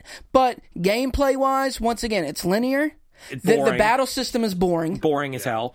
And it's just one of those things. Well, I'm on robot mode playing it. Yeah, I'm mashing X through all the cutscenes because nothing is happening. Nothing is happening in this game. That's worth watching. And that's what. So even though 8 and 9 and all them, they're turn-based, yeah, I'm still intrigued because there was other things involved And I don't think that they have that type of, other than, like I said, the polish. I mean, it's clear that Final Fantasies, no matter what system they're on, whether, and we all know about the debacle of it being on Xbox now, but it doesn't matter what system it's on, you're always going to see, at least until they go downhill or they die off. I still believe Final Fantasy should be a PlayStation exclusive. I do, but I don't understand how Sony allowed Square Enix. More money, man. I don't agree. But what I more so meant is it doesn't matter what system it's on. Square is going to polish their game, and it's going to be polished in a way where you could probably pick it up and know that it's a Final Fantasy just based on the artwork and whatever. And however, however, there are so many other, because Square has like dumbed down or diluted what the brand means now, it's easier for other people to mimic it and get close. Yeah. Whereas before, other than Dragoon, like I mentioned, there pretty much isn't anything else that didn't come out of Square's wheelhouse. That, like they were good games, but they were still lower on the pedestal than it was to Final Fantasy as an RPG. And you can pick up the two different. If we're comparing Final Fantasy 15 to another RPG that's on the PS4, there's not that much of a difference. There's not that much. And no, if you not went at back all. in time, you could say, you know, like I'll try to think of a good example that's not Square, which is hard to do. It's hard to think of a non-Square RPG. Enix, was it Enix? Yeah, Enix, because they did Enix. They did Star Ocean. Enix. Yeah, I mean they did that too, but Enix was doing the Dragon Quest game. They did Dragon Quest, right? And that's what I was gonna say. So you could take a game like that. But those are like legendary games, though. I mean, but you could take other RPGs of them. from. They're like That's their Final Fantasy. But you could take other games that were in the RPG, genre on the PlayStation 1, and you can compare them to a Final Fantasy on the PlayStation 1, and while the other game might be really good, it was no Final Fantasy. It was not Final Fantasy, and you could tell. What, because you had Chrono Cross, you had... Although those were also Square. Those are Square, but they came out before... But what I mean is you could compare an RPG that was made by a company that was not Squaresoft. Whatchamacallit, the Lunar games. Well, but those were ports over from Sega Saturn and stuff, so that was really... specifically the first... I don't know if Lunar 2 was a port over. It was. Okay. It was from Sega Saturn, but more so who to the made point... Bright Fencer? Square. Square made Bright Fencer, too. And Vagrant Story was Square, and Threads of Fate was Square. Right. It's all Square. What about Wild Arms? Wild Arms was Atlas, I believe, or Working Designs, which is the same company. There you go, because then they had the Alundra games. But Wild Arms can't hold a candle. Of course. To Final Fantasy, and I mean that's pretty much what he's saying is that. What about Breath of Fire? Who was that? It's not Square. I know all these answers, but of course on the spot I can't think of it. Let me just look them up. But while he's looking that up, like going back to Final Fantasy 9, Capcom was Breath of Fire, Capcom. And Wild Arms. I was wrong. It was. They've done reiterations of the Wild Arms series, but Arc the Lad was also from the same group that did Wild Arms. Arc the Lad's a great game. It was Sony. Those were Sony first party games originally, and then they pushed them out to the Ubisoft, Age Tech, Xseed games, all and of the variant. Obviously, it wasn't Atlas, but Atlas is one of those. And like, what's the other one? NIS or whatever. I always forget it. It's the other one that makes a lot of those anime import games from Japan, like NIS Media or whatever. Okay. But basically, the long and the short of it is there are other publishers or whatever that do that. But it all comes back to the only people that were really competing on the big budget titles with Final Fantasy at the time was Sony themselves. Yeah, but, going back to Final Fantasy 9, another reason why I liked it is because, like I was talking about earlier, how it had that old school throwback feel to it, like the earlier Final Fantasy games. Like, I loved the fact that every character had a class, like how y'all was saying earlier about how in Final Fantasy 7 it was like, pretty much everybody was the same person. It's like, they just had different abilities or different limits, to be honest with you. That's all the characters, they had different attacks, and their weapon was different. Yeah, but you could slap the same materia on any character and put them in your reserve. Exactly. And you're going the same way. Exactly. But then you were saying like with Final Fantasy 8, it's like everybody was different because they, you had the different weapons and the abilities that you could learn and everything like that. And for me, going back to Final Fantasy 9, it's like with the classes, like from the older games, like you had the black magic. Vivi was the only person that could do the black magic, and then you had the summoners, Eiko and Garnet, who could use the white magic and that they could summon monsters. And then you had blue magic. I don't know if I'm saying his name right. I've never said it. I think it's like Quina or Kuna. Quina. There we go. That's usually what most people say is Quina. He had the blue magic. So it's like, and then Steiner, he was the warrior, and Zidane was the thief. So it's like, that was one of the things that I loved about the game, because it's like you could always just switch it up, like who you wanted to use and everything. And again, but it also more so stressed that each character was a different entity that other games previously interchanged, and that made it feel more like you were making decisions that really impacted not just the story but the battles that you were putting these characters through. And then let's not forget, I mean, like, even though we all have, you know, our favorite Final Fantasy games, it's like the music in all of the games. Well, that's what I was going to bring up next, because just because 8's my favorite doesn't mean 7's not good, and 9's not good or anything like that, and 10's still a pretty good game. You know, when you outside of this era, things, but I felt like Final Fantasy VIII was the first time where music became a big deal in video games in general.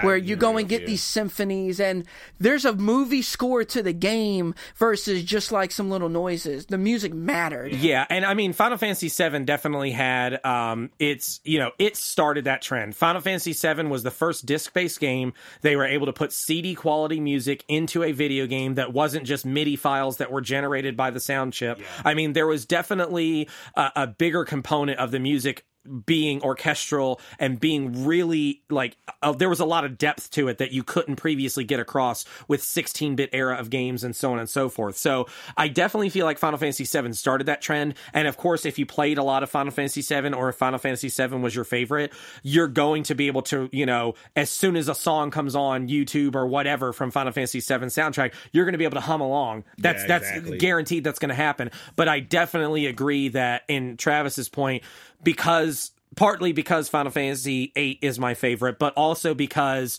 at that point, video game music as a whole started to become its own thing. You know, they had concerts and they had orchestras that were live performing just music just for Final Fantasy VIII. Those different things really started to take off with 8, even though the foundation was probably really laid with 7 because of how they integrated with the CD quality music.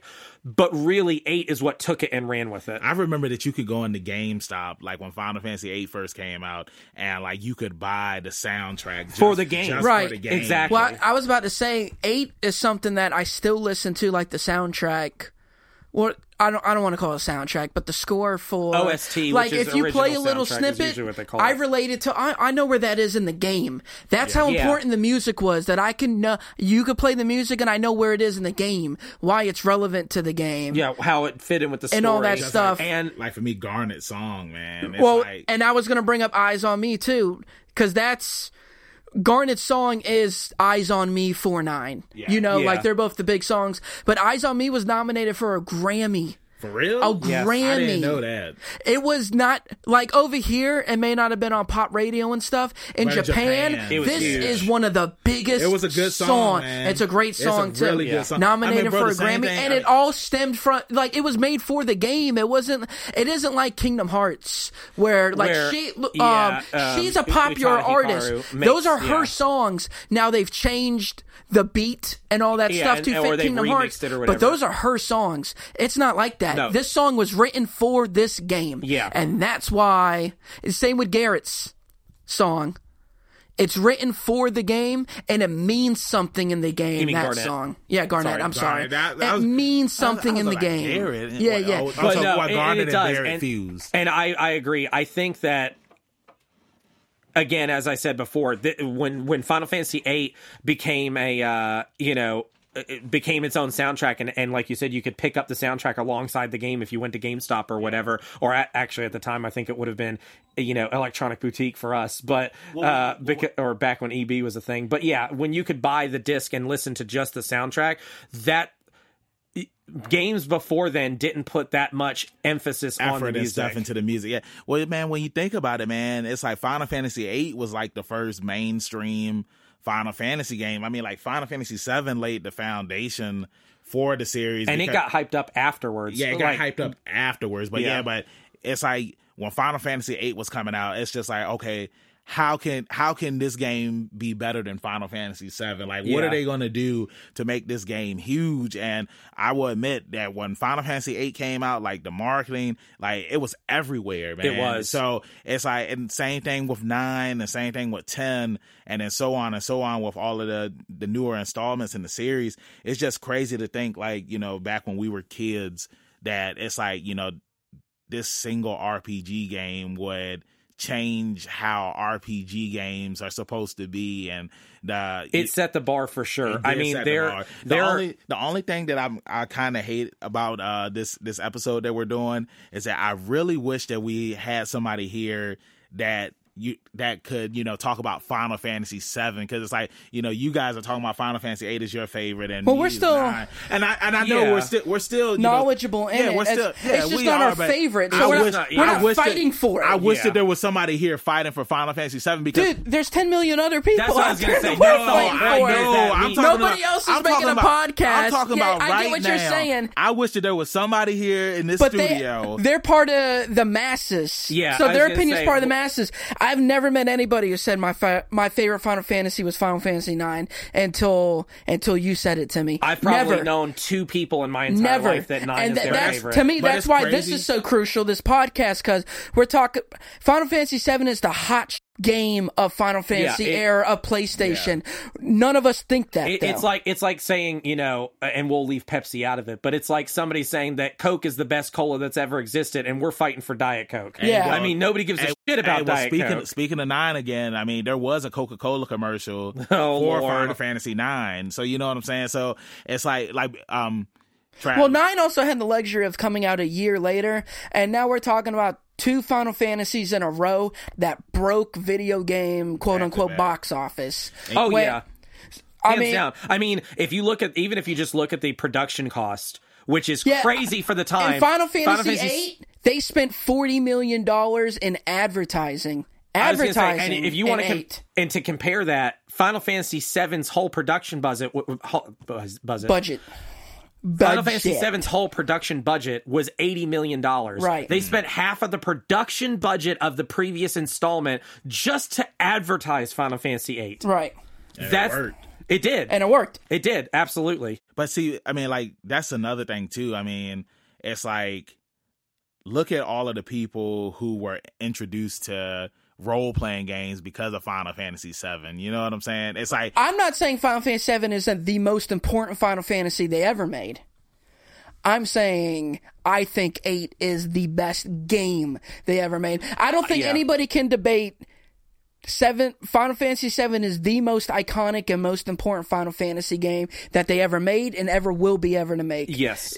Nobody can argue that. So pretty much Final Fantasy VII is the Hulk Hogan. It is. But exactly. Final Fantasy VII is Hulk Hogan, but damn it, 8 is Ultimate Warrior and 9 is Randy Savage. I wouldn't say that. I would say that. Or 9 would be Steamboat. How about Steamboat? I give you Steamboat. I would say that 7 is Hulk Hogan, then 8 is Shawn Michaels. No, it has to be in the era. Shawn Michaels is in Hulk Hogan era. Shawn Michaels. It can't be Shawn Michaels. It's not in the same era. 9 is Stone Cold Steve Austin. Those are 3 different eras. Hell yeah. No, these are 3 different eras. Oh, hell yeah. I could deal with Andre the Giant, so you say Hulk Hogan, Andre the Giant, and Randy Savage, or switch Randy Savage with Ultimate Warrior. But you're taking 3 different eras. No, that would be like taking 7, 10, and 15. Hey, they all wrestled in the same eras. Hogan. No, Shawn Michaels. No, they crossed into the same era. And it's only because Hulk Hogan wrestled 15 years past it. Fuck that. Calm down. What you getting, man? Because you can't make that comparison. I can do anything in the Matrix, man. It doesn't work. Now, the comparison doesn't work. And I'm not a big wrestling fan, so you know a lot of the names I recognize, but I don't follow their whole storylines. But to what little knowledge I do have about wrestling, I would liken Final Fantasy VIII to a heel wrestler or a villain, where there are people that like it, but the numbers are slim. Right. Let's be fair. Final Fantasy VIII was great. So Final Fantasy VIII is The Rock. Roddy Piper. Yeah, because The Rock.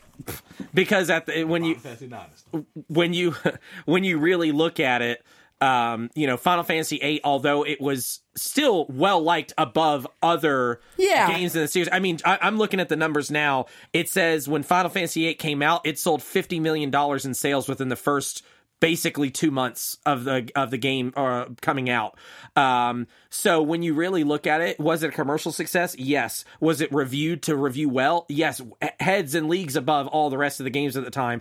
But as we've said numerous times, there's nobody realistically out there. There's a very small percentage, even of Final Fantasy players, that are like, my favorite is 8. Or my favorite is 9. They're Most either of them going to say go back to 7. or they're going to say 10.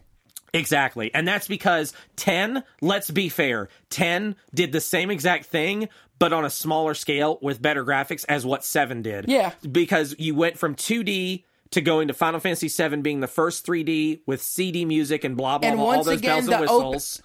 And then 8 is known for its opening video. Yeah. Oh, yeah. 10 is another one that's known for the cutscenes and the opening video. And as far as that was the first one that they did. It was the first one on DVD. Right. They were able to pack in full voiceovers, which none of the other games had.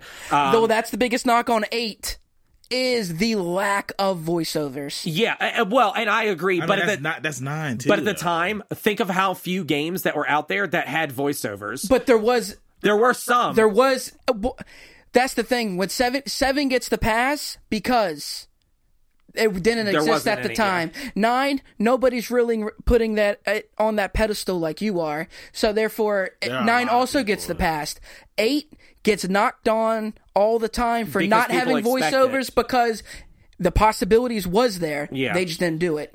And I agree. And I'm not complaining about it. I'm not. I'm just saying I know that's a knock. No, that's a knock on the game. That is definitely a detraction that other people will take towards the game. However, I will say that's what I mean by there are these like turn of the century changes that were made. Whenever they switched from 2D to 3D, a CD-based music quality, orchestral, musical numbers, blah, blah, blah, long cut scenes, all that other stuff. That was a pinnacle of Final Fantasy VII. And the same happened, but to a smaller effect of them going to 10, where it was on a much more powerful system. It had much better graphics compared to the previous generation. It had voiceovers. The cutscenes were full CG, and not to say that they weren't in the previous ones, but this was they were amazing when they came out. This was very close. This was the first time where when you went out of a cutscene and you went into actual live gameplay, and it was looked very close. Yeah, very close. You know what I mean? At least to us at the time. Now it's indistinguishable in most games, but in 7, 8, and 9,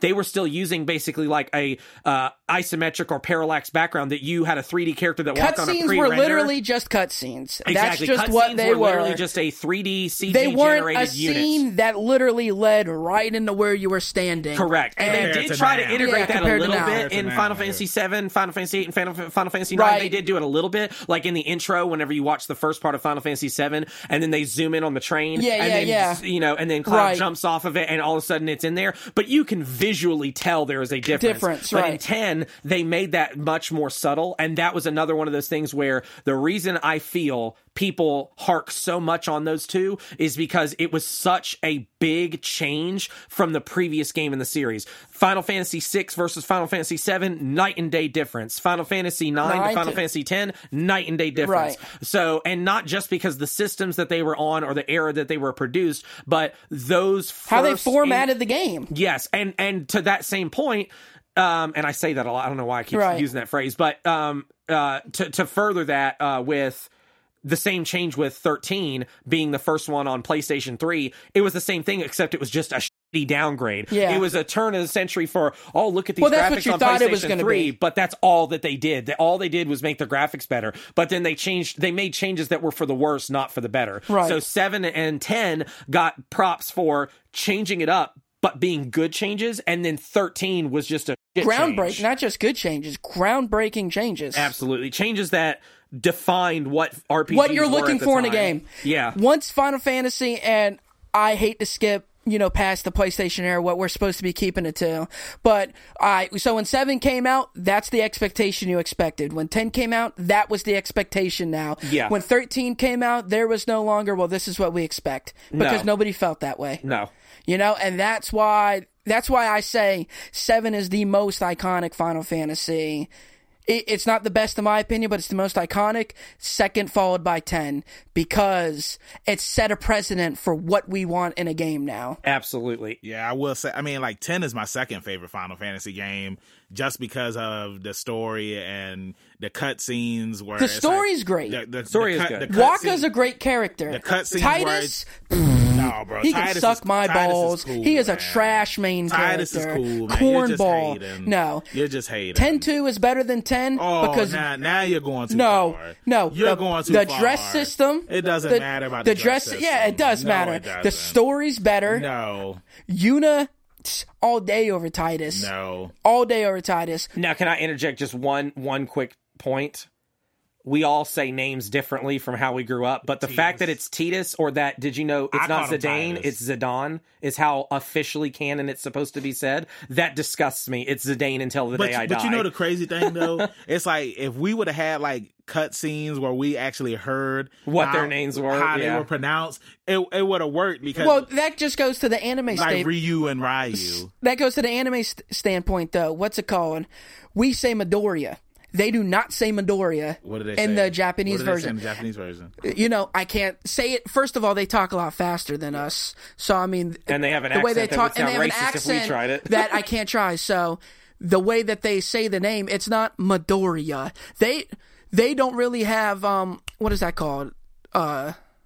Midoriya. The syllables? Syllables. They don't really have syllables. It's a natural, smooth flow into the enunciation. Yeah, we have enunciation. So we're just going to naturally say it different over here. Titus, Titus. And I was going to say, whatever. It's really irrelevant, but I just want to throw that out there. Like you said, if we didn't have games that had voiceovers, and even whenever 10 had voiceovers, they specifically left it out because that was one of the last couple games where you could name your main character. Right. And they which was very smart on their part. They never said his name, but you would never, if you didn't really think about that in the game, you'll never even notice, and it doesn't seem artificial that they left his name out. It doesn't matter that they never said his name. They spun it in the right way. Right. I'm trying to think, it was something about somebody's name, or like Aeris. Aeris, and then, well, that was different because in Final Fantasy VII, whenever they translated it, Final Fantasy VII, as iconic as it is very well known for having what they call English, which is where they do a very bad transliteration of whatever the word and verbiage and things are. Like, these guy are sick. You know what I mean? Well, whenever you talk to the guy in the slums. They talked about that when they were doing, Final Fantasy VIII, taking it from the Japanese version to the English version. They made sure that they didn't make those mistakes again, and they spent a lot of money on making sure the translation was as close as it could be. You're never going to get it. We're talking about an era where before Final Fantasy VIII, even with Final Fantasy VII, outside of anime itself, and even then it was still a blossoming market, the way that translations were done is they basically hired a handful of people that spoke the native language from whatever Asiatic country it was, and then they put a couple of Americans in there, and they just had them do a raw translation of it, and then they hand cherry-picked the jokes that literally made no sense culturally. That's all they were really doing. They just took out the bare-bones ones that were blatant in your face, this doesn't make sense, Americans will never get it, and they slapped in the closest equivalent that they could. But it was the market for it was mainly just anime being translated. Video games translation was still in its infancy, and so not only is there the human error of people making mistakes translating it, but it wasn't like there are these big production companies where all they do is it doesn't matter what game you give them, they translate it. Whereas now Square has its own translation localization team. Yeah, I was about to say, like their own section in the building that this is their job. Exactly. And at the time, I mean, we're talking when Final Fantasy VII came out, it was like 100 to 120 people was the entire development team. There's probably 80 people that are just in translations department now for Square. Yeah. Almost the entire production budget of people worth of working on the whole game is now dedicated just to the translation. So it's definitely a different time. But yeah, no, I totally agree. There's a lot of that tied into Aerith versus Aeris and so on and so forth, which I still to this day, it's Aeris. I don't care. You can call for Aerith sure all you want. Yeah. I think everybody our age group calls Aeris. What was she named in Advent Children? Aerith. Oh, that's what I thought. That's what I thought. Kingdom Hearts, they used... That was the first one that they changed it to, was Kingdom Hearts. Kingdom Hearts was the first, yeah. She was Aerith Gainsborough. And then they changed it from that. Or, I mean, they used that on all the new subsequent... That's something else that I think makes this Final Fantasy VII Remake thing still a thing. No other Final Fantasy has had this many spin-offs.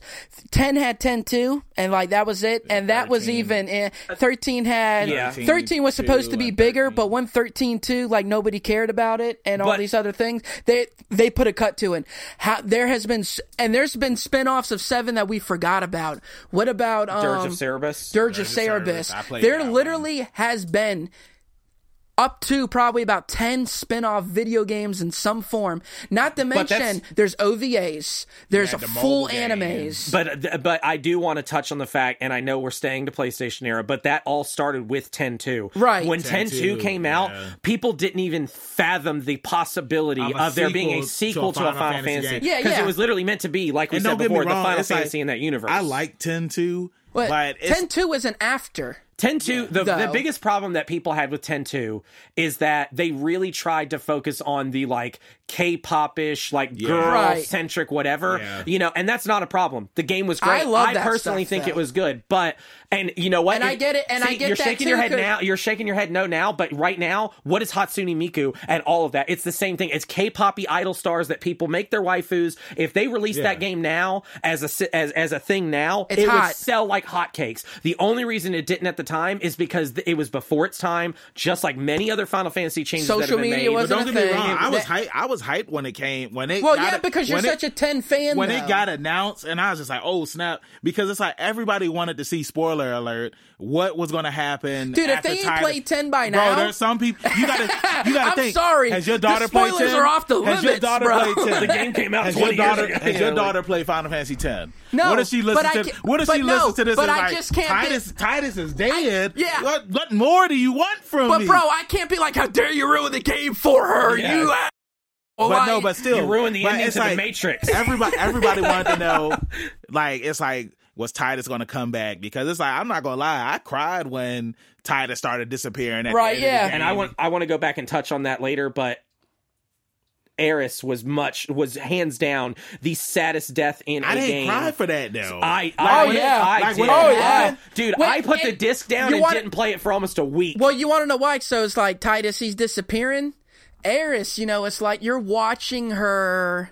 Hey, Trav's daughter, we was in the swimming pool. That's what his daughter was doing. Yeah, that's exactly what she did. The same way. She tried to float on her back and she just went down. But that's why it gives you that Titanic Jack effect where now we're watching them leave slowly. Now hold on. And not only that, but and then like you see her a little bit, and now she's gone, and she's gone forever. And just think about it. They didn't kill any every other RPG had taught you that you get knocked out, you get kicked down. Yeah, nobody but you died. come back. But this was like your even character. You got a whole disc of gameplay. I had the game shark, so she never died. After that, nobody died. She never died in my game. The next closest game that killed anybody, another spoiler alert, is when Lavitz died in Legend of Dragoon. Right. And again, another mirror thanks for spoiling that for me, because I've never beat Legend of Dragoon. Well, that's because that's still a 20-year-old game.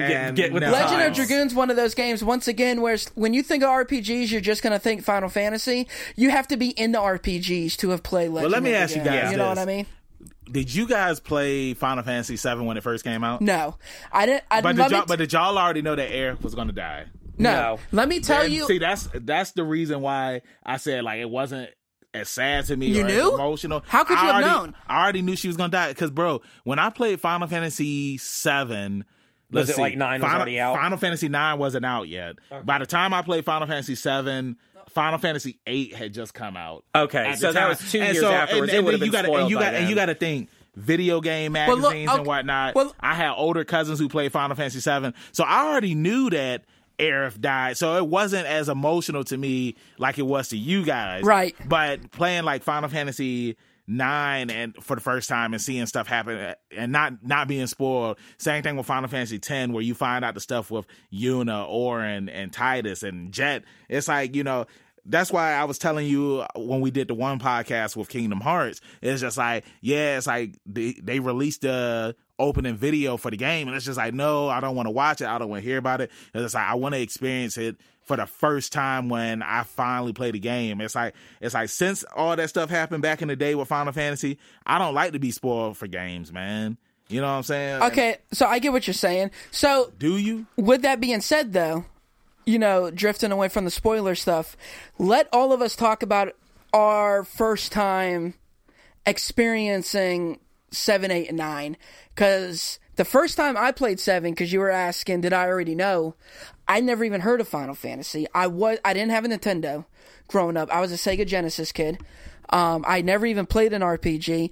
I played Final Fantasy VII because I went over my sister's friend's house, and he was like, her dad was like, you want to play some video games? Because I was bored. And he sat me on his bed, and he was like, I got this game, Final Fantasy VII. He put it in. So he liked playing with kids, too. And that's how I got to play 7, and I didn't understand it. Like, I died immediately because I didn't understand anything about equipping or anything like that until I finally got the game myself. And then how I got on the Final Fantasy VIII was I got Brave Fencer Musashi. It came with a demo. I played the demo, and I was like, holy crap, this game compared to the last game is insane. So I get Final Fantasy VIII. By that time, Final Fantasy IX isn't out yet. Yeah, Final Fantasy VIII didn't come out until 2000. Until 2000. And it was 9 came out in 2000. 9 came out in 2000. That's what he meant. I misspoke. Yeah, that's what he meant. 7 came out in 1997. 8 came out in 1999. And then 2000 was 9. So I had already played 7 and 8 before. I was waiting for 9 to come out. Like, at that point, now I'm into video games like that. Yeah. So now I'm waiting on 9 to come out. And then, of course, I get my parents to get it for me. Was there a demo for 9? If there was, I wouldn't have played it. I don't remember a demo. I think there was, but it definitely wasn't anything big at the time. With Final Fantasy VII, it was included as a demo on a few different discs, like the Pizza Hut discs and stuff like that. Yeah. And holy then 8 got crap! the same I forgot about Pizza Hut doing the PlayStation. Yeah. See, and that's another thing that when you got like the children's personal pan pizza thing. And the thing is like back then the integration with mascots, we don't really have mascots now for gaming like we did back then. Right. Yeah, there are certain iconic characters that are like the main characters of games that either have been a mascot for 20, 30 years or I was about to say I can't tell you a new mascot because there isn't none. There really aren't. There is no more Crash Bandicoot. It's just iconic characters. It's just iconic characters that people bring to the forefront. Like Little Big Planet had what was it, Sackboy? Yeah, I don't. But even then, let's go into the history books and say, is anybody going to remember Sackboy? No. But everybody remembers Crash. Everybody remembers Super Sonic, Mario. Mario. Everybody remembers all those characters. Spyro. You know what? That's exactly why they're all in Smash. Well, but that's the thing, though. Except Lara Croft. When you're a company that creates a game that is so iconic, that character becomes synonymous with who you are. Sega didn't come out and Sonic was already a thing. The game was so hot it became synonymous with Sega. Yeah, exactly. Same way with Mario and Nintendo. The game was so hot and they were known for that game. I mean, let's face it, Nintendo was a physical like playing card making company before they started making video games, and they dropped everything once Mario and the rest of their games started to take off, and now it's been 40 something years, I would say, since they originally came up with the concept of Mario. The original Mario came out in 84? Yeah. So the same thing goes back with Capcom, because originally they had Captain Commando was like supposed to be like their mascot, right? But he didn't get big enough. Mega Man was like their first mascot. To me, then it became Ryu. Ryu. Those are the only two. Mega Man and Ryu are like the mascots. But to me, at the end of the day, when I think of Capcom, I do think Mega Man. Yeah, I do think of Mega Man hands down, even though the creator of it is no longer with Capcom. Right. But, and that's what I mean is like back then, the advertisers it was easy for Pizza Hut or whoever it was to really tie in and get the children's whatever demographic to get the games in front of you and get you hyped for something like that. If today, what would Pizza Hut possibly do if they tried to come out with a demo disc now? What are they going to do to associate? We had Pizza Hut commercials with Crash Bandicoot eating the pizza backwards. You remember that? Yeah. Like those. Yeah, that's those when are the stuffed crust came exactly out, stuffed crust. That's when they eat came the crust out with first. the disc. Yeah, exactly. And those are things that they could not get away with now. And so the way the advertising is built in, and the way that you learn about games now for the generations that are coming out now is night and day different to what it was back then. And I mean, granted, that's just the way life works. Things change over time, but I feel like when I was a kid, I could go into a video game store like Electronics Boutique or whatever. I could walk in and pretty much from the back of the box information and the artwork on the book on the front and the publisher that made it, I could walk out of there with a good game. Now you walk in and all the artwork looks great, and it's still going to be a 1 out of 5 star game when you play it. Just because we had even brought up on an earlier podcast when we talked about, I think it was Assassin's Creed Unity, where I shelled out $60 and you gave me a broken game. Yeah. That's the problem. Well, that did not happen. Going back to what then. you were saying about like how you could go into a store back in the day and look at something and then know if you wanted to get it or not. It's like, thankfully in today's world, if you go into a store and you see a game that looks cool, luckily you can go on your cell phone and look up a video review of it real quick or do some research on it. I even do that with movies. I do agree with that. I do not watch a movie until I look up reviews on the movie. Not in the theaters, but if I'm scrolling through my stick or something like that, I'm reviewing that movie before I invest an hour and a half into it. But here's the thing. While you can do that now, the control of the media now is not what it was back then. Back then, there was no money in it to say a game was good in Game Informer in order to sell said game. The game was going to sell either based on advertising or based on how good the game was on its own merits. But now you can read a review on IGN and nobody takes it seriously. You can read one in Game Informer and nobody takes it seriously. Yeah, because a lot of the reviews now, like you said, it's like they're paid for. Yeah, it's an advertisement. So, but see, that's the thing though. Like that's why I look for real reviews by consumers. But this is why we're going to bring people real reviews. And like I'll go on YouTube and watch video reviews before I even go out and buy a game by real reviewers, because I know the real reviewers are going to be like, well, this is why the game is good, this is why it's bad. But you have to have to find a reviewer that you relate to as far as we like the same kind of content. I agree. Yeah. So And you still have to be careful, because even if you agree with somebody now, if that person gets bought out by a company, they're never going to say anything about it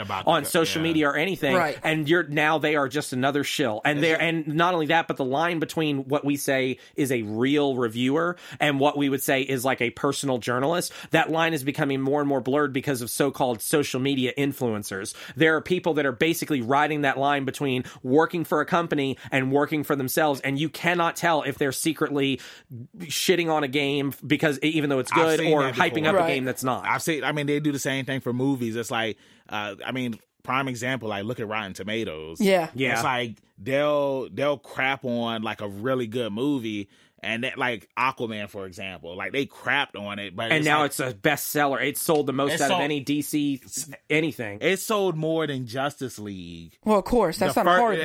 In the first week that it came out, though, you know what I'm saying? So it's like, that's why But Aquaman had a lot, and I know we're getting way off topic, but Aquaman had a lot going for it. What's the best thing about Justice League movie?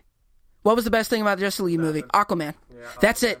That's all it had going for it. So right there off the bat, you had people, okay, well, this was the only good thing in Justice League. It's like if they came out with, it would be like if they came out with Avengers first, and then they came out with the Iron Man movie afterwards, and people are like, this Iron Man guy is great. It's like, well, duh, you already got hyped up from seeing all his smart alecky stuff that he did in the Avengers. Right. Yeah. But let's go back to Trav's question. Going back, you said everything, like, you were introduced to 7, then 8, then 9. For me, I played 7 when it first came out over at my cousin's house.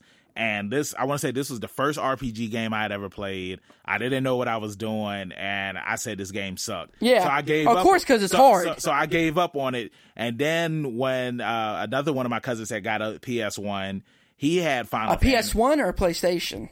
The PlayStation. Okay. Yeah, PS1 was 2000. PS1 came out later. I still call them both PS1s, but the PlayStation, what they call the PlayStation PSX. The PSX. Even though technically the PSX was also a PlayStation 2 that was hyped up with a DVR built in. So even that, you get dicey stuff. Okay, well, just the PlayStation. Gotcha. One of my cousins had got a PlayStation. He got Final Fantasy VII. Now, this was like 98. And then I played Final Fantasy again, and I actually figured out what I needed to do because I was a little bit more older now, and I fell in love with the game. Same thing with 8 for you. Right. I played the demo. You say you got it with Pizza Hut? No, Brave Fencer Musashi. Okay, you got it with Brave Fencer. For me, my cousin, he used to get the PlayStation magazines that had the demos in it. So that's when I first played the Final Fantasy VIII demo, and I was just like, man, this game is way better than Final Fantasy VII. Right. And like I was telling you earlier over the phone, like I like the fact that you had three people on screen at once running around, and like Sing was saying about like how the graphics, it's like, you know, you had like that kind of Resident Evil feel to it, anime feel. So it felt like what Final Fantasy VII. Remember when you would go into battle and they became those characters in battle? Yeah. Like in Final Fantasy VIII, they were those battle characters from Final Fantasy VII throughout the entire game. Yeah, they look the same. It's similar to how we were talking about the transition in 10 from a CGI movie into what was actually in the game. It was almost the same. Yeah. It was the same way in battle versus your walking around graphic as a character in Final Fantasy VIII. Now for Final Fantasy IX, for me, they were 1-to-1 the same as well. I think I had went over to my friend's house and he had it, and he had already beaten it, and he asked me if I wanted to borrow it, and then that was it for 9. Like, I mean, I was just like, wow, like this game is crazy. It is a great game. I mean, me and Sing would play it every morning before school and eat Lunchables. Like, we ate our Lunchable lunch. Yeah. While playing this game before we went to school, and up until the very last minute to where, like, okay, if we stay any longer, we're going to be late. Yeah. You know, that's how good. Just because I'm not saying Final Fantasy IX isn't my favorite doesn't mean that I don't rank it as a very high Final Fantasy game. Yeah, 100%. It's definitely agreed. top 3. What about you, Sang? Well, I was going to say I was kind of the opposite of both of you guys. I got the PlayStation pretty much when it came out. And the way I got Final Fantasy VII, which was the first one that I played of the 3, was because my dad at the time, even though he was in the Navy, he worked a second job at Blockbuster. And so we got free rentals of games because he was able to take home like 3 games a week or whatever, as long as we checked it back in. And that meant I was able to play a ton of games that otherwise, at the time in the 90s, my family wasn't going to be shelling out, you know, whatever it was, $40 or whatever for a game every week. So that was my way to test it. And I would just churn through a bunch of games. And I don't know exactly how or when or where it was pushed to me to play it, but Final Fantasy VII was it wasn't strictly the first RPG that I played, but it was the first memorable RPG that I played because of how different it was from all the other games I was playing at the time. So I played Final Fantasy VII first. I definitely liked it whenever it came out. I thought it was hot. You know, I thought it was just great through and through. I didn't have the same experience as you guys did. I know it was hard, but I was kind of... That's what she said. I was pretty nerdy for what it was at the time. So to me, it was something to challenge me. Whereas, the only challenges I had aside from RPGs at that point were platformers, which really is just, it's more muscle memory than like learning. Whereas an RPG, it's all about, like we said before, at least back then, there was no, other than buying the strategy guide, there was no way to just find out what it was. It was exploration. It was... Yeah, it's trial and error. It's trial and error. And not only that, but other games at the time that's it. That's what they were. They were games. Final Fantasy was like an interactive movie. It was literally a story that unfolded at your pace with dialogue back and forth between characters that you could get immersed in. And that's what really, even as a little, I was like, 11 or whatever. And I was real hardcore into anime at that point. It was basically like an anime as a video game. And that just blew my mind. So I definitely got hooked on Final Fantasy VII. I played it, all the way through. I talked about it with friends at school and whatever. I got real into it, and then by the time Final Fantasy VIII was coming out and all the advertisement was out, I I was in the same boat like what we talked about before. I couldn't possibly imagine what could they do to make the game better than Final Fantasy VII. Right. But it's my favorite, so obviously it blew my mind. I mean, I didn't think that they could, and then I saw the graphics, and I'm like, all I kept remembering is like, dude, this guy's taking up my whole screen. Yeah. You know what I mean? Yeah. He walks up into the foreground of whatever scene that I'm in, and his head is at the top of my little, 13-inch tube television, and his feet are at the bottom. Like, that alone blew my mind, and the graphics were great. I mean, when you compare it to what we have now, it's you can see it doesn't hold up. But I don't think people understand how groundbreaking those graphics are. Exactly. If you go, I guarantee you, if I went on right now and I picked out the top 5 whatever they are video games of the PlayStation era up until 1999, whenever Final Fantasy VIII came out, if I was to pick those games out and put them alongside like just screenshots of the game, right, you would be blown. You'd be like, what? How is this even in the same era? You know what I mean? The detail that they had was just crazy. So that alone, and like you said, the thing that sells any Final Fantasy for you is the intro. If the intro to a Final Fantasy is garbage, you're going to have a hard time getting into it. It's like watching a new series, and if the first couple of episodes are trash, you might not ever even get to the end of the first season because you're going to move on to something else. And that was what CGI intro cutscenes were to Final Fantasy. When you had a really, really badass intro that made you get so hyped, like when Squall grinds his gunblade against the ground with blood dripping down his face, and you're not sure if it actually cuts Cypher or not. Exactly. You're not sure. You don't know. Did it come close or did it cut him? Yeah, you don't and then know. All of a sudden, there's feathers going across the screen, and they switch into Rinoa, and then just blowing a feather out. The and all random this amount stuff, of like memory stuff coming back. They're hitting you with scenes 1 second per second, exactly, building up to that end, and then boom. It's like jump cut to a bunch of stuff, and then Final Fantasy VIII. And then this dude's like in the hospital. Yeah, and like after the fight. Okay, yeah, it makes sense now. Yeah, and that's really what they drew you in with. It was like it's like a news article. You only have a handful of characters, a handful of words you can use to hook somebody in, and then you lay it on thick and you give them 8 paragraphs of what your story's about. That was what the intro was. It was the hook that got you into the game. And as much as I loved Final Fantasy VII, I got chills down my spine, goosebumps and whatever you want to call it.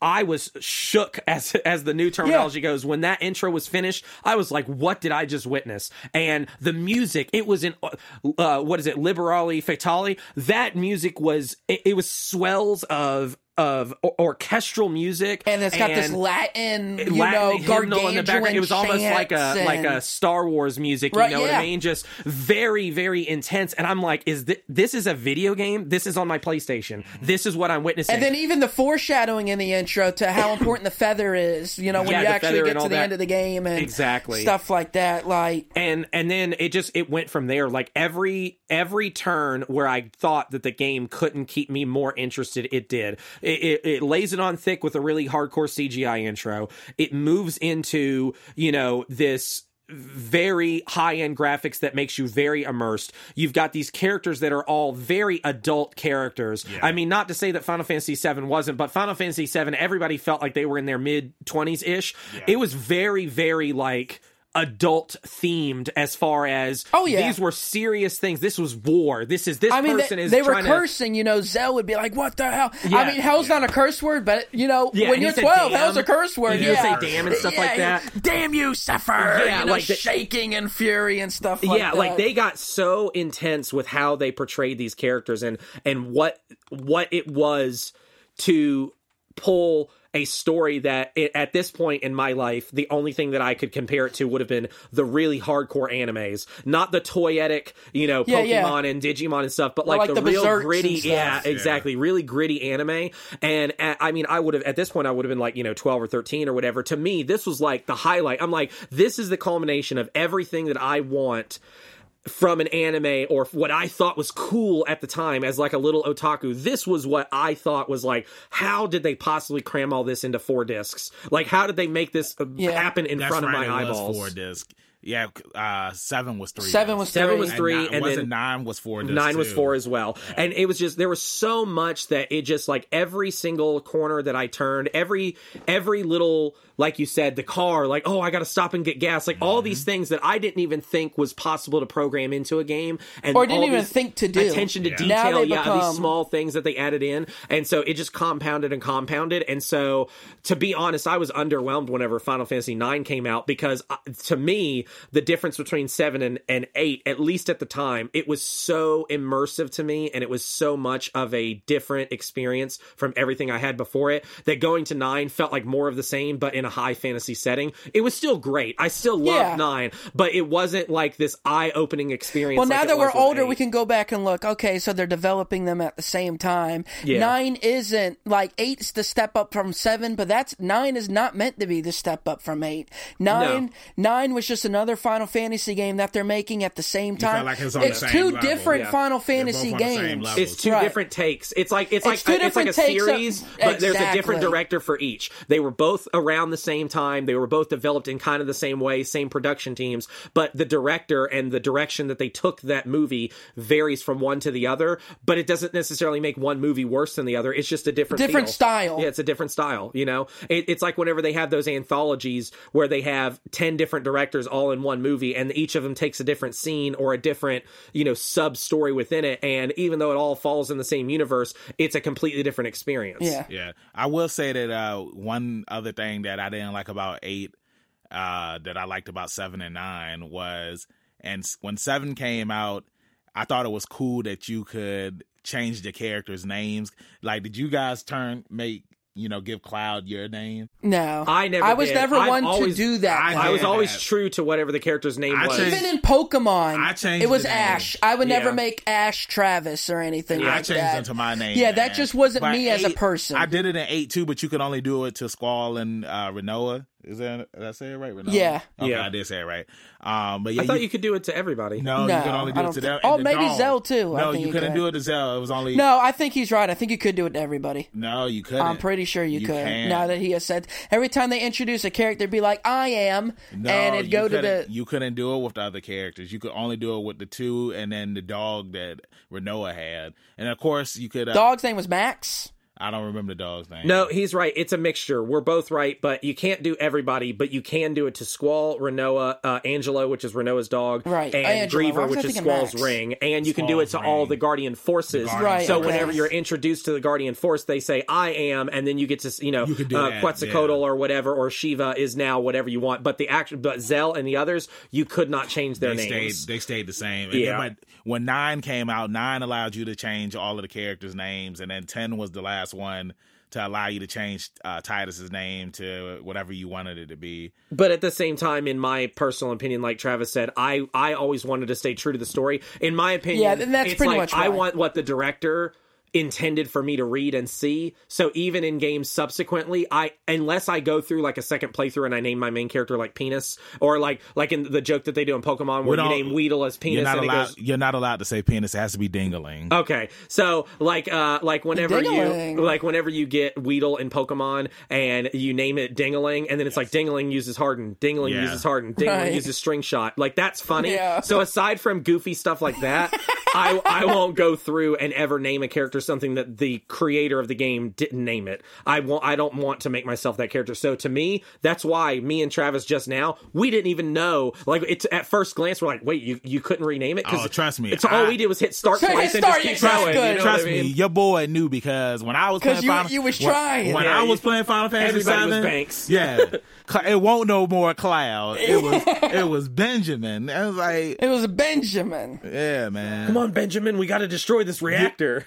It even kind of upsets me. Like I wish that in the Advent Children movie that they didn't have names. So then that way, But it's like You could overdub. kind of like just overdub. kind of it. like Final Fantasy X. He just like mutes it in the middle, and then he's like, Benjamin. Titus- and then unmute and keep it going. Titus doesn't have a name, it's just the boy or that guy, you know what I'm saying? And for a lot of people, I'm sure that's true. I'm sure that it's probably a 50-50 split of people that enjoy naming characters after whatever, after themselves or Man. a friend or whatever. But there's equally as many people that they just name it what the characters were meant to be named. I remember somebody named Cloud Trunks. Oh no! And named Tifa Boma and all that. Oh no! That brings me to the fact that I hope you're about to say what I think you're about to say. Well, no, probably not. I think also going back to 7, the Buster Blade is probably the most iconic sword in video game. Yeah, well, it's one of the most iconic. Even though the Gunblade is super hot, and I have it tattooed on me for life. Yeah, because I'm a Gunblade guy, but I'm willing to admit the Buster Blade is the most iconic sword in all of video game history. It is literally the Excalibur of video games. I would say, like, in all video game, out of all of the video game weapons, the Buster Sword, I mean, like, one of the reasons, I mean, I know we were talking about the 3 on that era, but Crisis Core, man, like, when you find out the history of the Buster Sword. Well, Crisis Core is a great game, but once again, it's so hack and slash and linear. Yeah, and not only that, but they're retreading old ground. Right. In a different way, mind you, but they are retreading old ground, and it's more of the retcon we were talking about where they're adding and this different isn't things. Also, but hold on, Trey. And this but with Crisis Core, it's like, I don't feel like they retcon anything. No, but what I mean is they're going back to splice in and add little sections I in know the we were middle. talking about retcon. Like, that story wasn't there when they made this game. Now we're trying to make it more than what it is. While it's cool, at the time, before Crisis Core came out, you didn't need that story to make the Buster Sword any cooler than it already was. But that's what I mean, like, where I like stories that come out where it's like, you know, nothing is retconned and nothing's changed. Because, like, imagine you play Crisis Core and then you find out that Sephiroth was Cloud's father. Now, or something. But this is what I'm getting at when we're talking about the Crisis Core thing, and something that and it's going to sound dumb, but I think you'll agree with me on it. I think 7 had some of the coolest names for characters, you know. Oh, yeah. Just the fact Cloud Strife, that's a bad name. I mean, come on, what a badass. Barret. But even Sephiroth. Vincent. Who came up with that? That dude's Sephiroth sounds like you don't name your child Sephiroth and assume that he's going to be a priest. And then here we come, Zack. Bro. Yeah. Bro, Zack? That's what you're giving me? But you go back to that game, though, man. Sephiroth, like, he had the most badass villain music. The theme. Sephiroth! Everything about Sephiroth and everything about his character and his backstory. Which is why 7 is the most iconic Final Fantasy of all time. He had that long sword. And Sephiroth is the best villain in all of video game history. I wouldn't say in all of video game history. Name a better... But I will say he's the best villain in Final Fantasy. Oh, well, that's easy. But in video game history, there's not a lot of great Final Fantasy villains. Bowser, Dr. dude. Okay, up there. Bowser I is mean, good. it's a legitimate threat, though. I'm talking, okay. Like if Bowser, here's the end all of anything. No, here's the end all of anything. I don't care what series, I don't care what system you're on. It doesn't matter what anybody says. Sephiroth had the ability to pull planets from the fucking sky. I'm sorry to drop the F-bomb. He had the ability to pull planets out of outer space and crush it into planet Earth and do 9999 damage to all of your characters because you didn't defend the turn before. I'm glad that you just said he's the Madara Uchiha of Final Fantasy, dude. I'm glad you said 99999 because just to let everybody that's listening know, in America, the Sega Dreamcast came out September 9th, 1999. And Final Fantasy VIII came out September 9th, 1999. 999. How crazy is that? Yep. Now, to go back to what you were saying as far as, you know, the iconic villains and like what that really ties in to different games, I would say that where Final Fantasy VIII and Final Fantasy IX lose out to Final Fantasy VII is it is clear cut whether or not you've played the game or you've just heard about it. The whole kind of gimmick behind what you're fighting for is Cloud and his ragtag group of whatever is trying to stop Sephiroth from destroying the planet. Like, you can there's a ton of nuance, but you can boil the entire storyline down to big bad villain with superpowers fighting against one guy and his group of rebels to save the planet, right? When you look at the same thing for Final Fantasy VIII, it isn't until, you know, a third of the way through the game before you even know who Ultimacia really is. You have to get the second disc. And it's the same thing with Final Fantasy IX. In Final Fantasy IX, you know that the Queen is kind of, you know, a jerk or whatever. She's bad, but you don't know the full scam. Yeah, you don't know the full scale of how she integrates into who really you're going to be fighting and what really is at stake until well into the game. And not only that, but you can't gain that from just somebody explaining the story. The story is for Final Fantasy VIII and Final Fantasy IX. The plus side is that they were very intricate and well planned, but it's not something that can be wrapped up in just, a few sentences, but you can pretty much wrap up Final Fantasy VII. And that's why, go on YouTube right now, for anybody listening, go on YouTube right now and type up like Final Fantasy VIII or Final Fantasy IX wrap up, and you will not find a video less than about 30 to 40 minutes where they wrap up the game, because you physically cannot summarize the game in less time. There's too much to it. And whereas you really just wrapped up 7 in two sentences. And 8 and 9, you can't do that. And you can, and it's easily digestible, which is another reason why I think that Final Fantasy VII, aside from all the other stuff it had going for it, had such a far reach, is because with Final Fantasy VIII and Final Fantasy IX, you have to be into RPGs to like it. With Final Fantasy VII, you could be somebody that doesn't particularly care about RPGs. It's a children's show storyline. But yeah, it's literally, there's a few MacGuffins, and they've got to go do whatever to get to the point where they can fight the big baddie. But at the end of it, it's literally good guy versus evil and saving the planet. It's that straight up. Whereas, 8, you've got Ultimecia, and you're fighting against a time witch who can go through different planes of existence. Yeah. You know what I mean? And they throw curveballs at you. 8 and 9. Exactly. 9, because what you thought Kuja was the main villain. Well, first you thought the main villain was the queen. Yeah, Braun. But she was being manipulated by Kuja. And then when you think Kuja is the main villain, then you find out that there's somebody that's even more powerful than Kuja that was manipulating him. Exactly. And so there's no clear-cut way to summarize those, and I think it was more palatable for a generation that had a short attention span and didn't necessarily have a huge following of, because let's face it, they call them JRPGs for a reason. Right, this was something that Japan did, and we took from it, and we said, this is really freaking cool, and we want to get in on this. Yeah. And so they ported some of them over, and it was brought to a broader audience. And obviously we had RPGs before then, but it really hit home with 7. And not only that, but even though the storyline had a lot of moving parts, it was still easily compactable and easily digestible to people at our age that didn't have the greatest attention spans or didn't really get hardcore into it. And then it was kind of perfect timing for us 3, where our favorites aren't 7, it's 8 and 9 respectively, is we already got a taste. We already learned what Final Fantasy was and what could be done in an RPG and whatever. And we had the ability to sit down and really appreciate what those games are. And so whether it was the storyline or the graphics or the battle system or some mash of all of them together, Final Fantasy 8 and 9 hit home because we knew what we were expecting. And then they still blew all of that out of the water and made it even better for what we could have expected at that point in our lives as gamers. Cool. There we go. Well, I want to go ahead and wrap this up because this has been a very interesting discussion on the PlayStation era. The games that made us, pretty much. But before I wrap this up, I want to ask both of you a question. 4 players on the field, the final boss battle, choosing characters from 7, 8, and 9. Who would you have in this battle to fight the ultimate villain? Is it just indiscriminate ultimate villain, or is it a specific villain?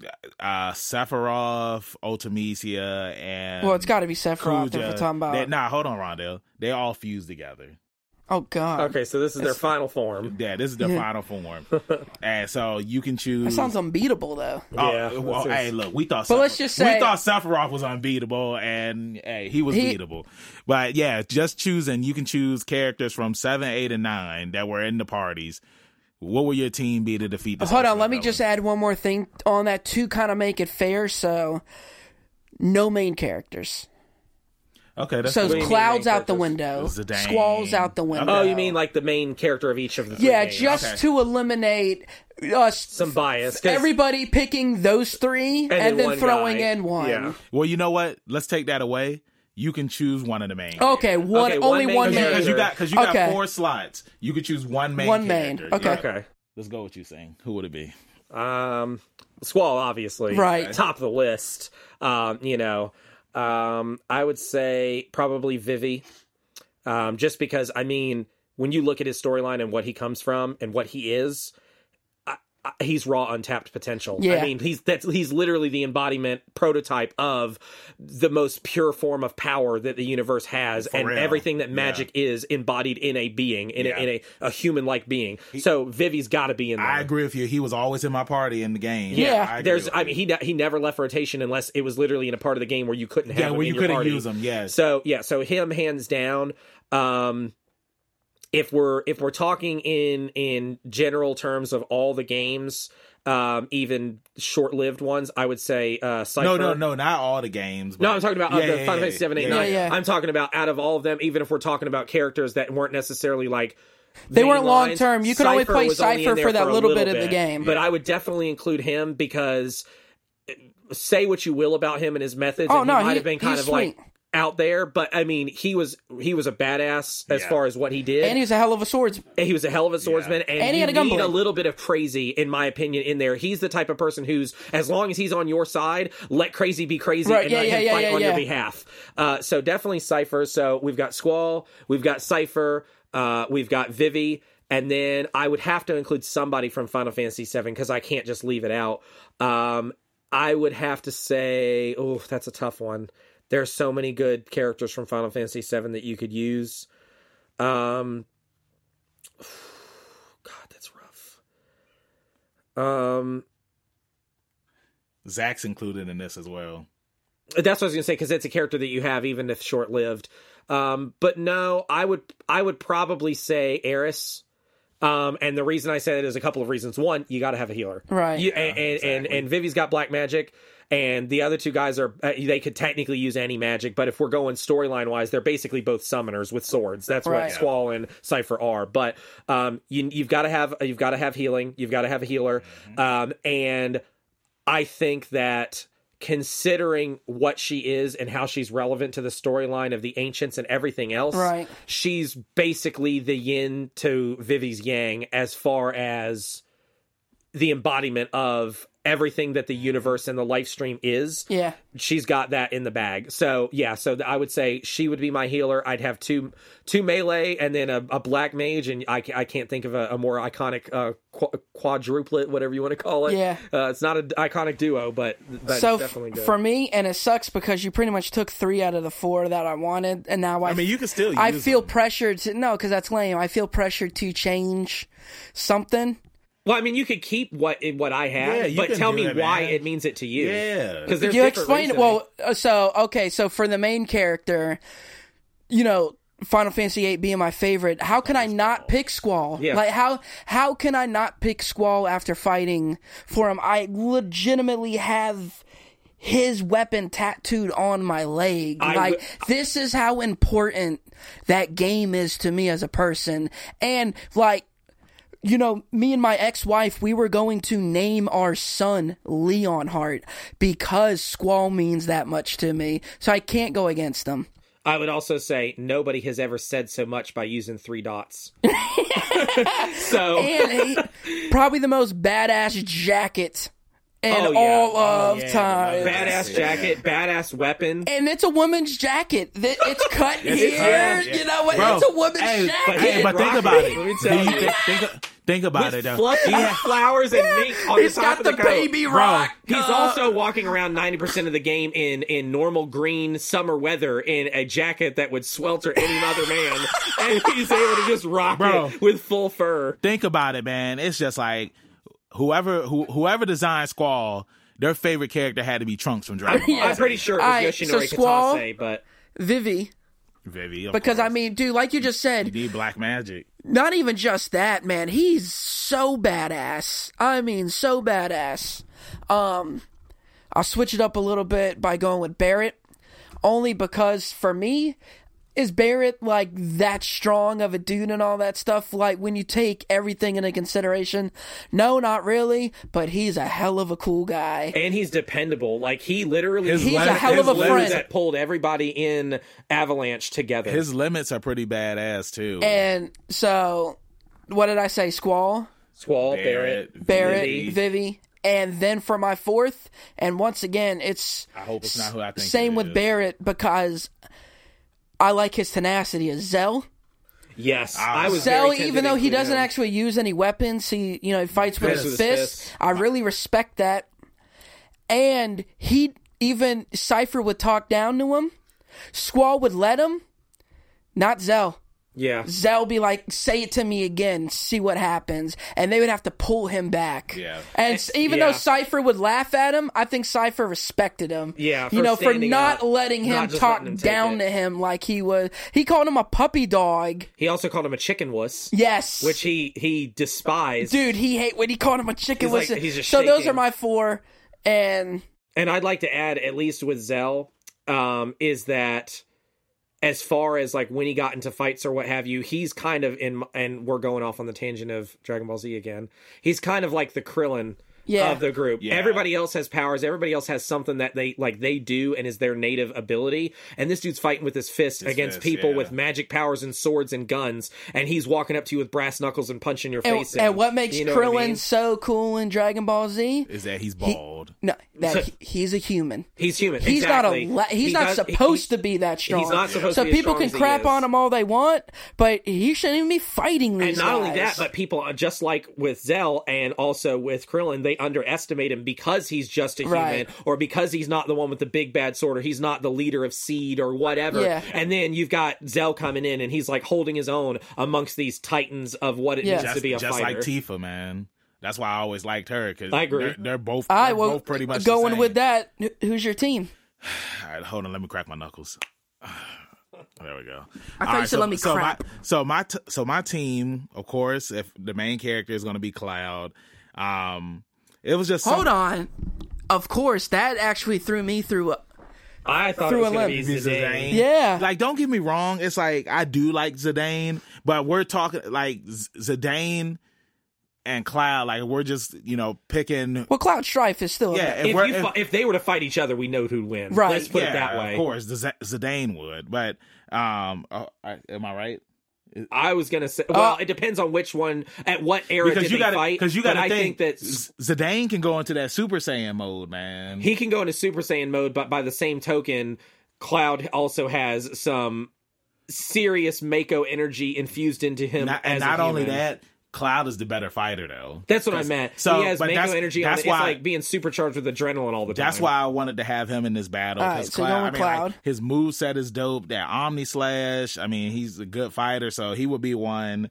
Vivi, of course, because we need somebody with black magic. Even though Cloud can use magic, but it's not the same. Yeah, it's not. So the we're same. all in agreement that out of 7, 8, and 9, Vivi is a powerhouse. Yeah. He's a must-have. He's an instant pick. In any Final Fantasy game. Oh, yeah. It doesn't matter what game it is. Vivi is an instant lock, in my opinion. Yeah. Another person that I would have, and I'm surprised that you guys didn't say this, was Beatrix from Final Fantasy IX. I agree. Because she's was good. Very powerful. Like, when you fought her the first time, and it's just like, man, it's like, yo, she's badass. And then, like, later on in the game, when they let you have her on your team, and it's like, I tried to use all of her moves to see, like, how strong they were, but it's like, her moves are so strong, it's like, they just used to take the enemies out like that, so I couldn't see everything that she could do. But she would be one, and then the last person would be Garnet, just because of her summoning abilities and white mage, right? You know what I'm saying? So those are my 4 characters who I would use. I'd like to add one more thing because you made me think of it. I'd like to change my answer. It wasn't my final answer. You taking out Cypher? No. I want to take out Aeris and get Garnet. Oh, and I want to put in Freya. Because she's still from Final Fantasy IX.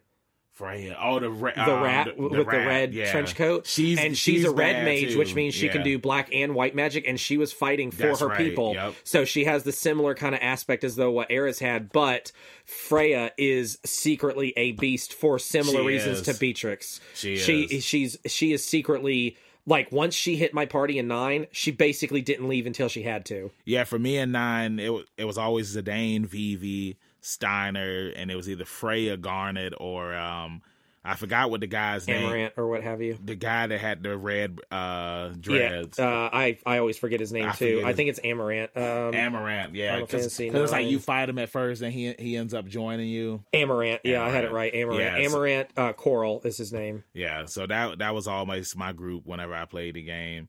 But yeah, thanks for answering my question, guys. Those are some good choices, but I think mine was the best. Of course you do. Yeah, because this is leveling up with Benjamin Banks, not leveling up with Travis.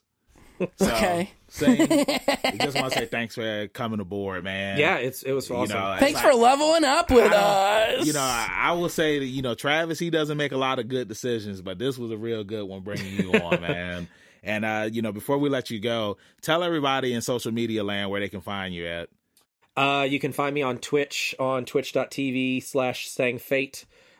You can find me on Twitter under the same handle, and you can find me on Facebook at facebook.com/SangFateTV. Cool. You on Instagram? Nah, I'm not on the gram yet, but we'll get there. All right, cool. Well, thank you again for joining us, Trav. You have anything that you want to say? Any last words? I want thank you for coming on, and it's been 3 hours. So. Yeah, we sat here a long time spitballing about Final Fantasy, and time flew by. You could have given me an easier topic, but But I mean, it's like I said, Trav. This was a good decision, but Trav.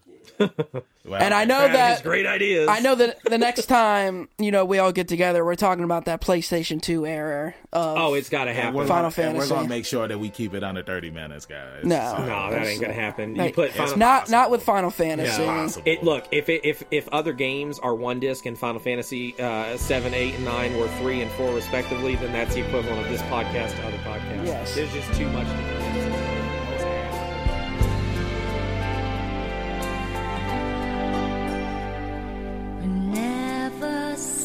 My songs on the stage on my own. Alright, y'all.